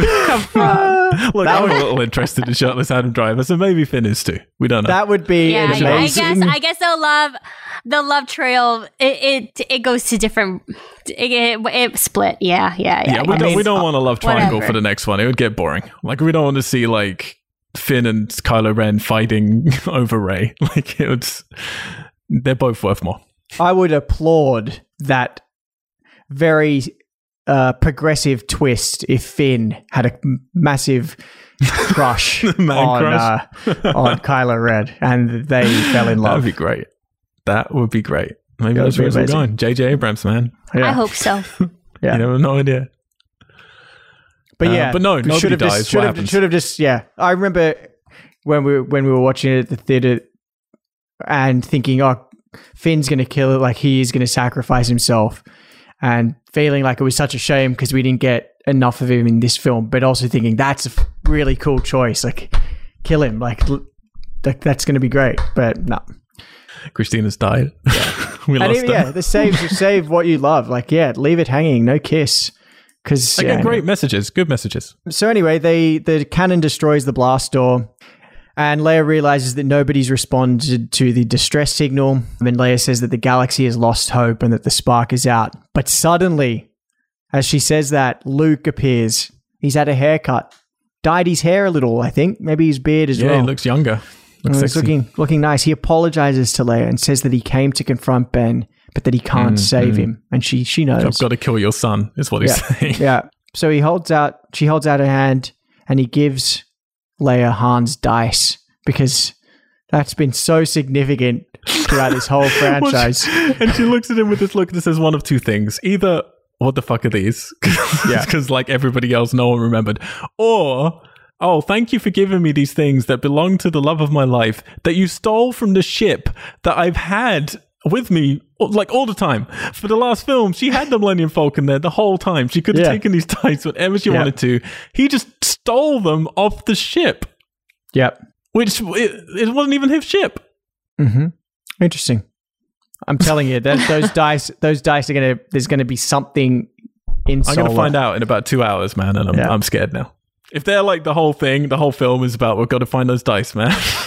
If it is, don't tell me. Don't tell me. No. All I'm going to do, do I have permission at least just to text, dice confirmed or denied, if they even feature in any way? I don't want any. Not even one shot? No dice what spoilers. What else do we have to look forward to, Al? Give us something. Just the dice. Oh, yeah, no spoilers. So Luke then goes out. I will let you know if there are dragons. Luke goes out to confront Kylo Ren, who orders his troops to fire everything they have at Luke.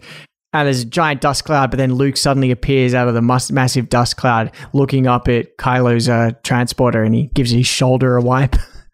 Dragon Ball Z style. Yep. Or Z.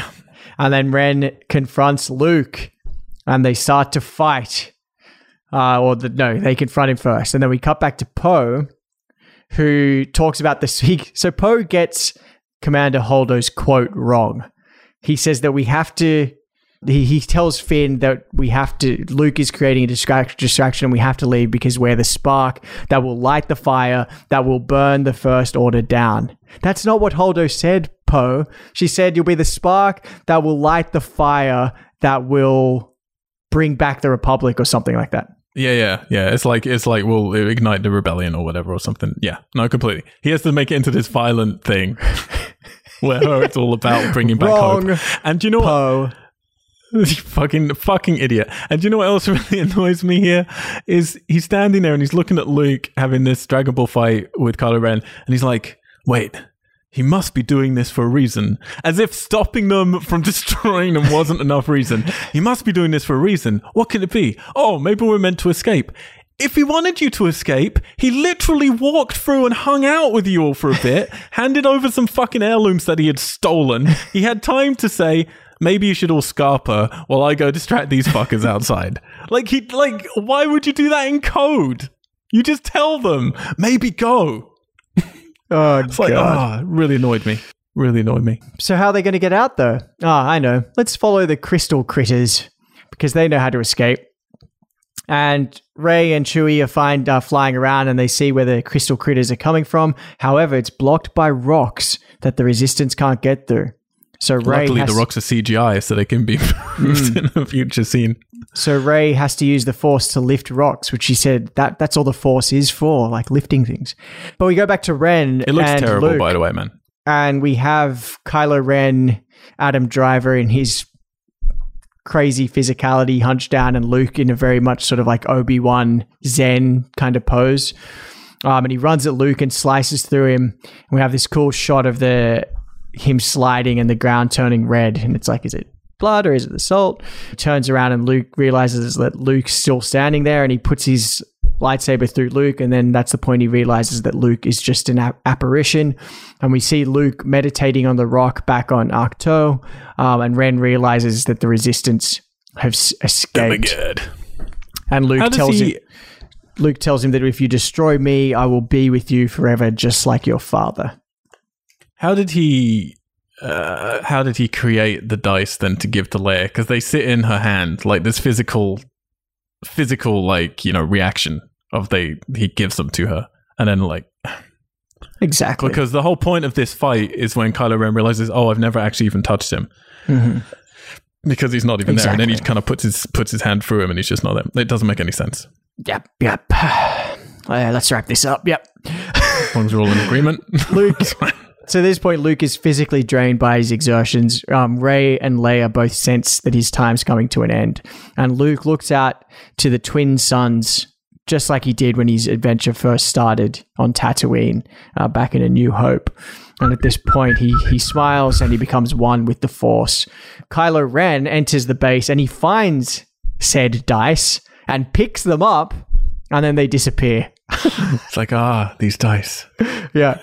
It's like, what the fuck is it? And at this point, he realizes that he's still connected to Rey, and they kind of have a moment, but she doesn't engage with him and shuts the door of the Millennium Falcon. The dice disappear, and at this point, Poe and Rey meet for the very first time in this new franchise. Guys, they're about 100 feet away. So look, the fucking Empire, sorry, not the Empire. The baddies have done all this shit to get to the goodies, and they've chased them across the entire galaxy for God knows how long. Don't know, it could be hours, could be months, no idea. And then they get them on this planet, they pull the resources, they've had this huge battle. They're about 100 feet away, just boarding one single spaceship that then has to take off and go through the atmosphere and go out to space. But when they do that, you don't see any, like, there are no one's chasing them, no one's shooting after them. Just kill them. Yeah. But they seem to just think, fuck, they went out the back door. Oh, well, we can't get them now. It's like, and it's like, don't they have any sensors and stuff to know that something's moving out of the atmosphere? It's so stupid, man. It's so stupid. And you'd leave some spaceships in space on parameter watch, you know? Yeah. It's really, really dumb. It doesn't really work. So they're on the thing. Poe and Rey meet for the first time. Rose is unconscious. And we get a nice tableau of the group sitting in the Falcon. And I think this is the first time that the Resistance now call themselves the Rebellion. So now they're back to the Rebellion, as they were. And so you get this really nice tableau, Leia sort of in the middle with Rey, and you kind of see everyone, and then you see them flying through hyperspace. That wonderful time to end. Let's end it. Mm-hmm. That's a beautiful tableau. No. Let's leave the story. No.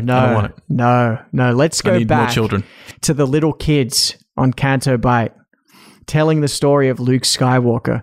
And then they get in trouble, and the little boy, Broom Boy, goes out. And we realize he's Force sensitive. He uses the Force to get the broom from the wall. And it is blink and you miss it, though. Like, I have to say, I appreciate that. It's blink and you miss it. And he looks up at the stars and he sees a shooting star or possibly a ship going through hyperspace. And he holds up his rebel ring and holds the broom like a lightsaber. Disney. Oh, so Disney. And then that's the end. Oh my God, that's the end. Worst ending. All right. Worst ending. Well done, guys. Well done. Christina kind of tuned out for a little bit near the end there. She was like, I'm done. I was just, taking it all in again. You're just reliving it through Alex's words. I can't believe for me, like, I have no problem with killing Luke whatsoever. but this weird, like, I'm not really there, Dragon Ball battle. Oh, he's actually still alive as well. Everybody's still alive. And then, oh no, but he does die. But again, like, it's just this weird judderiness, you know, to this film that I hadn't noticed until this watching of like, oh, it's like you're on a track to do something cool and then you diffuse it in a stupid way. And then sometimes you still like do something, but it's like you've already stopped the car. So it's like, it just, there's no fluidity to stuff. It's just kind of, oh, and this. Oh, fuck, we've got, oh yeah, and this. It's just like, it's like it's like a first draft. That's honestly how it feels. Yeah. It's like there's a bunch of cool ideas and here's a first draft and we'll get back to that later, and no one did. Frustrates me, the ending. Really does. Really does. Thank you, Alex, for your exhaustive time that you had to do putting that together. We appreciate it. All right, so I mean, we're doing this because, yeah, we're right on the cusp, and maybe it's interesting for some people who listen to our shorter original sort of feelings and now can hear our later feelings. But yeah, we're going to Solo. We're not continuing with this story until next year. Have they even named that one yet, or is it just part 9 still? Still part 9. Still part 9. So yeah, we don't know, but that'll be next Christmas, obviously. So we've got a year and a half. The weird thing this year is our Star Wars movie is not a Christmas. It's only half a year since the last one. Weird, right? Yep. Good. Okay. All in agreement. So, I want to know how you guys feel about The Last Jedi, and with the, I don't think it matters really with, I mean, you can talk a bit about Solo if you want to, what we're looking forward to that, since that's just about to come out. But really, it's like, what do you want from these characters, you know, in part 9, the end of this trilogy? Because it is a trilogy. They have confirmed that. After this, there will be another trilogy now curated by Rian Johnson, who directed this film, but is not directing the next one. They also have a trilogy by the Game of Thrones creators and writers. They have a TV show by, what's his name? Jon Favreau. He's show running that stuff. And then there's some more movies by someone else. Who is it? There's some more fucking movies coming. God damn it. I forget it. There's a lot. And unfortunately for us, we're going to be doing this once a year for eternity, I think. It seems like it. At least the 10 years we all have to stay friends. We're going to be doing this until either myself or Christina, or perhaps both of us, get cast and brought into this world, and then we have to delete won't be allowed to talk existence of all of these podcasts. That's good. Is that why you're being more careful with your wording about certain stuff? So embarrassing. Because I feel like our contracts could get torn up pretty quickly. Oh yeah. When these came to light. You know what? I'm going to go with I'm going to go in with the thing of, when you hear these Hollywood stories and the people they really respect is like when they get Kevin Smith come in on Superman or whatever, and they go, can you read this new script? And he just goes, this is fucking terrible. And they're like, why? And then he like, do you really want to know? Because I feel you won't work with me. And then they want to work with you because they're like, oh man, these people know what they're talking about. They care. We'll see about that, Al. Don't blame me if you don't get to work in Star Wars. Yeah, Christina, you were the most up on it last time. You seem to still be up on certain bits, down on other bits. How you feeling? Okay, so it was really interesting to watch it again, not in the theater, and watch it at home. And it was really hard to watch at home. It felt, you know, because I kind of knew what was going to happen, and it just felt a lot longer at home. The initial excitement wasn't there anymore, but there were still some key scenes that really helped bring me through it. So it was interesting to see what stuck and what kind of just like, you know, didn't do it for me anymore. The jokes, as I said earlier, they weren't as funny the second time around, I guess. You know, the first scene, that scene with the Paige really was great. And I still really did, I mean, I know you guys didn't like it, but I still really did enjoy the journey between Finn and Rose. I don't know. I did really still like the FaceTiming between Rey and Ben. Those scenes were all still really fun for me, even though sometimes it was kind of weird, but I don't know. It's some of the stuff that I looked forward to cutting to when I was watching it. And I don't know, the fighting stuff just got really hard for me to watch again. I was just kind of bored of it, and I felt like it was too much. And now watching all the deleted scenes, I do really liked a lot of them, and I wish that was a bigger part of the movie than all of the battle scenes. There was just too many battle scenes, but I guess I mean, I feel like a lot of fans, that's what they really want from Star Wars. So, I mean, those epic battle scenes, it's like a big part of what Star Wars is. So, that's just personal preference for me. It wasn't as good the second time around. But whatever. It's better than those other 3 that I hate so much. The prequels. And also, I know a lot of it, you guys think a lot of it is kind of cheesy and there's a lot of it that you guys hate, but I just didn't expect that much. I didn't expect it to be like a super serious movie. I didn't. So maybe it's because of my expectations that I was able to enjoy it a lot more than you guys. Yeah, no, I mean, yeah, that's completely fair. I haven't said that I didn't enjoy it. No, we haven't said anything, so we're going to respond whatever, in a minute. I'm just, Before negativities.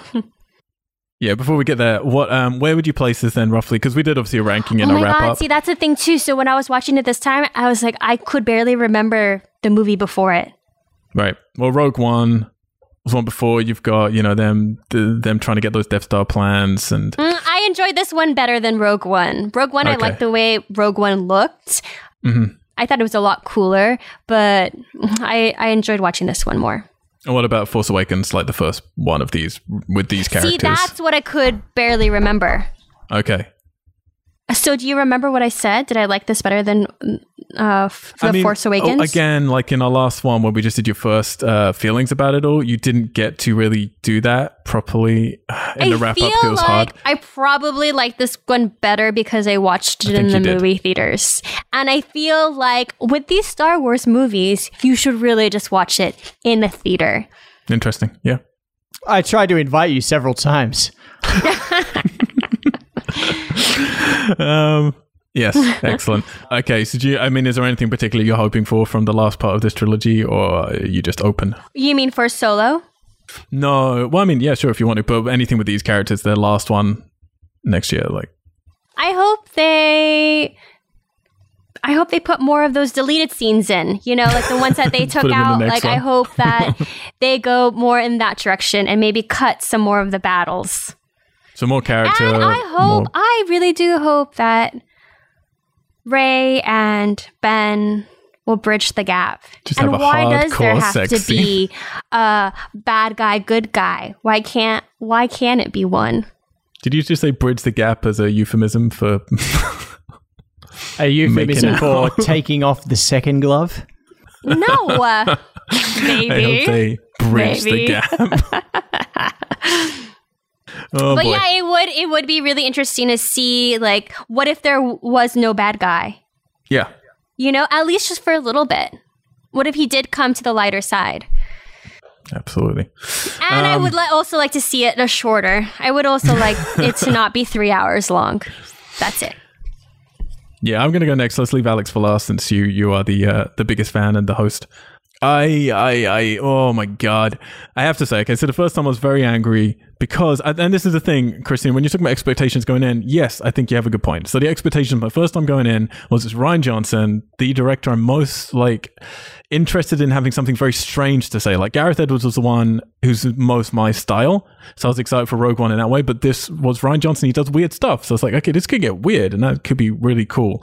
And then all of the kind of original screenings were saying, this is the best Star Wars since Empire Strikes Back. Like that's what all the critics were saying at those first screenings of this. So this is the best one since Empire Strikes Back, if not better. So the hype going in was fucking huge. And yeah, I expected something. It's the middle part. They're normally darker. And because of comparing to Empire, I was like, this is going to be darker. This is the goofiest Star Wars since the Ewoks movies. It's better than Ewoks movies, but it's so goofy. And for me, that diffuses so much of it. And yeah, that really impacted the first time I saw it. And then the second time I saw it, I went a bit easier on it. 6 months have passed. I'm back to angry again, guys. I'm really fucking angry. I really don't like this movie. And what I didn't expect was just how bored I was. I was so bored watching this movie this time. And I haven't watched it in half a year, basically. That's that shouldn't happen with a Star Wars movie. There should be fun and characters that I'm enjoying. And I agree with you, Christina. I really didn't like that stuff with Finn and Rose before, and now it's I see the fun in that. They're just not doing it right, and it doesn't fit with what is happening around them. But yeah, I kind of want that movie or the serious movie, but instead in the serious movie you put in these kind of stupid things that don't work for me, and the fun movie just doesn't fit with the rest of the story, and it really frustrates me. I think this movie's all over the place, and not again, it has great ideas that are brave, but it doesn't follow through on any of them. So I do think that people are wrong. I think this is a very, very safe movie, and the Disney prints are all over it. Like, I just feel Disney all over this movie, of like protecting characters for the future, creating new toys, making sure everything has a kid-friendly, like rounded edge to any sharp edges that you might create. And it annoys me. It really annoys me because it's such a wasted opportunity, I think, of some great actors. Luke finally getting, a true, like, to come back properly in this film, and he's fucking great, and presumably now gone. Like, maybe he'll be a Force ghost in the next one or something, but presumably, like, this is his largest role he's going to have, ever again in Star Wars, and particularly with the remarks he said about this film in interviews. And that really upsets me. It's just so many wasted opportunities. I mean, my hope is that Rian Johnson, that the bad parts in this were Disney and Rian Johnson bought their favor, and now they'll give him enough power that with his own trilogy, he can do his own things, which is probably all about Broom Boy, which I'm not really interested in. But if he can do something really interesting and different, sure. But this movie, I find way too long. I find really all over the place, unfocused. And yeah, it has a few really cool moments in it. Some very, very cool moments in it. Some sporadic like elements of very cool visuals. But I stand by what I said before. I don't like it. It's one of my least favorite Star Wars movies. No, it's not as bad as the prequels. I still think The Phantom Menace has a better story on paper, but I don't think the film obviously is anywhere near as good as this. This is better made. But it's just, I still think there's a great film in here. I still think, like, with the right editing and putting some of those deleted scenes, not all of them, I have to say, a lot of them for me were too comedy in the deleted scenes, but putting some of those back in, taking some other stuff out, some fine tuning here, allowing Leia's death to happen and to have some resonance would really give this film the impact it needed. Instead, I leave kind of like going, what was the point? That's kind of how I feel. I come out of it going, nothing really happened. I don't feel Daisy learned anything. No one really died. Luke turns up, but does very little, and then apparently dies. Like, it's really all seemed of very little consequence, and that, other than Snoke is apparently dead, but there's even rumors that, he's not really dead, because in the visual encyclopedia or something, that's not how his form looks. Like, that was like a projection of his form or some bullshit. So it's like, they could go back on all of this. So I guess my review is, I don't like it. But depending what 9 is, I could like it more if this feeds successfully into 9, It's hard when you're just dealing one part of a trilogy. But right now, no, don't like it. And I don't want to watch it again. I don't. Yeah, for me, like, just the thought, when we went to see it the second time, I was really excited to do that because I wanted, having seen it once, I wanted to see how my perspective would change, to try and pick up on things I may have missed, and to just sort of watch it a bit more objectively. But knowing I was going to watch it again for this podcast was a real difficult task, just to kind of muster the motivation to do that. And like with Force Awakens, I had my issues with it, but I would happily sit down and watch that again because it's a fun film. It's nonstop, and it's like, so, I mean, we've talked about this. There's sort of very few moments in that where you sort of sit down and breathe with the characters, but it's fun. Like it's well paced, and it's just fast, and it moves, and it's fun. And it's simple as that. And this is just, same as you guys. It was a real struggle to just get through it. It's so long. It's moments where you suddenly feel engaged or suddenly resonate with you are kind of either brought down by a silly gag or slowed down by an editing choice or a shift in focus that kind of takes you away from the previous moment that may have really resonated, and kind of, I guess, like what you said, are kind of promising moments and then not following through, and or taking the safer route. And it just, I don't know. I really struggled to enjoy it. I think before I could sort of pinpoint, oh, I liked this and I liked that, or I didn't like this and I didn't like that. Whereas now I'm kind of experienced it more as a whole, and I'm just like, I don't enjoy this film. I really don't enjoy it. And I was trying to think of where I had it ranked, and I look at The Phantom Menace now. Yeah, poorly made, but narratively just so much more concise and clean. And if you just look at the structure of that narrative, you can see it. It's much clearer. Whereas this is just so, yeah, it doesn't feel like there's any control to it. It's just poorly kind of handled. And yeah, I don't think I'm going to be watching it again. I mean, I can't even necessarily articulate reasons like clearly enough of what I feel. Like, I just feel that there were so many missed opportunities. I think that's what it is for me. It's like there were so many kind of missed opportunities of what they could shift and focus on, or what they could really take advantage of. Like the stuff with Mark Hamill and Luke, yeah, it's awesome. And it's just like, well, they didn't use that in a way that was as impactful as it could have been. And just the premise, the whole kind of chase was like, it's a bit of a stretch. Yeah, I don't know. It lacked a sense of fun.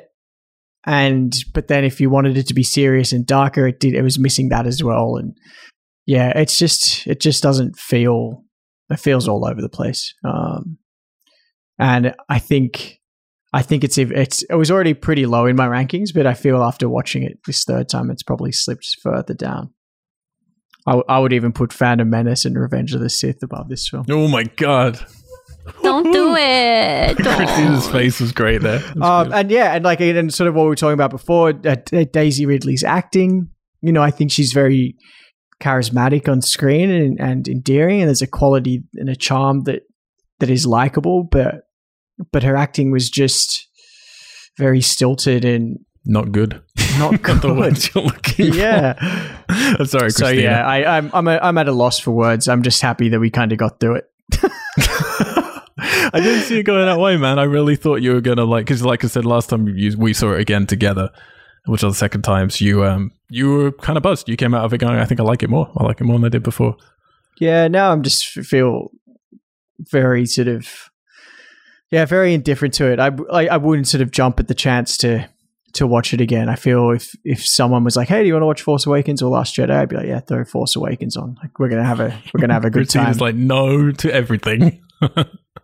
And and then the thing is though, looking ahead is like, okay, well, where does it go from here? And I felt this when I finished watching it the first time, and I feel this way again.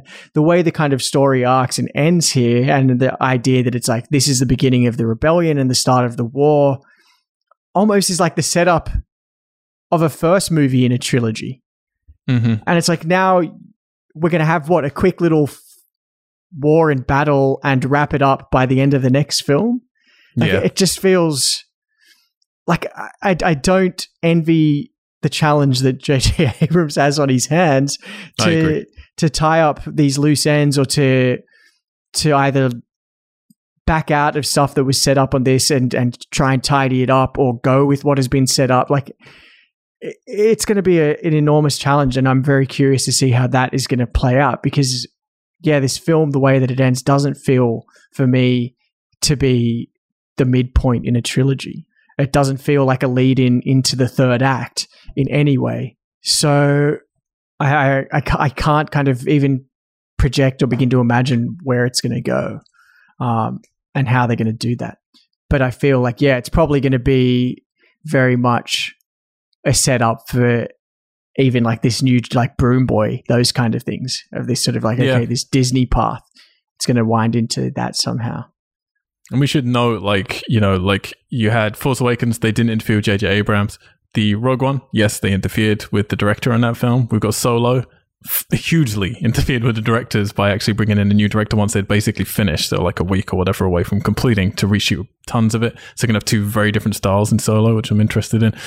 And then, yeah, with the 9th film, he hadn't got started yet, but Colin Trevorrow, director of Jurassic World, was meant to be doing it. And then he got fired just before they're about to start and then replaced by J.J. Abrams coming in again.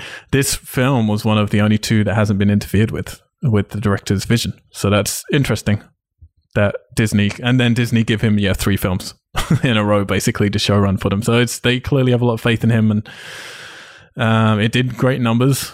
Critically, obviously, very split for the public. Most critics seem to like it, though, a lot. But yeah, it'll be very interesting to see how they finish this and where they move to afterwards. I have different expectations now. I'll have to say I'm about to go to Solo right now, so I need to rush off pretty much. But I'd now just want fun. Like, I had all these grievances going in to do with why would you do a film through Solo? I don't care. But particularly at that age where he's basically the same age he was in the first Star Wars film. It's so stupid. Just do one when he's younger or something.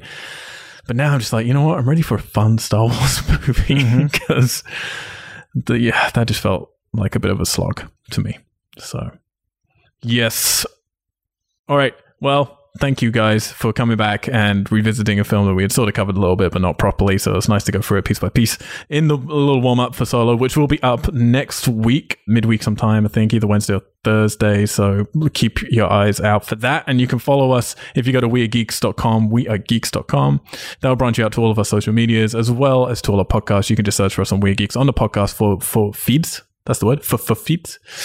Benicio del Toroing it. Yeah, okay, DJ. You can go on to weirgeeks.com. You can also branch out to our Twitch channel and you can email us through there as well. Or if you don't want to, go onto our website, then just email mail@wearegeeks.com, mail@wearegeeks.com. We haven't done our topical podcast in a while, but I think I'm doing one next week.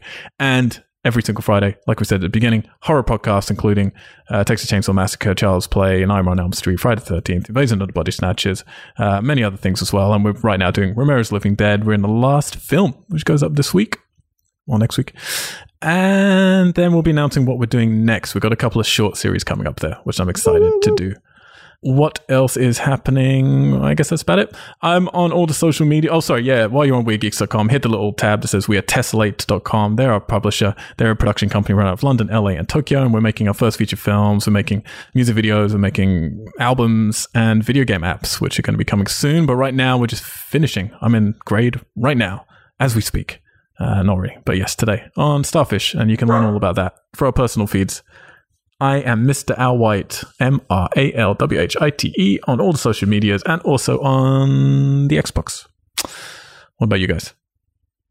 Alexander Chard on Twitter and Instagram. At _Hi Christina on Twitter, on Instagram. Yeah. Thank you, guys. I felt some of the enthusiasm leave us during this podcast. I love you both for getting through it. I really do. And despite all this, I'm looking forward to talking about Solo with you next week. Oh, Until yeah. Then, we are out. Geeks. Geeks. That was good.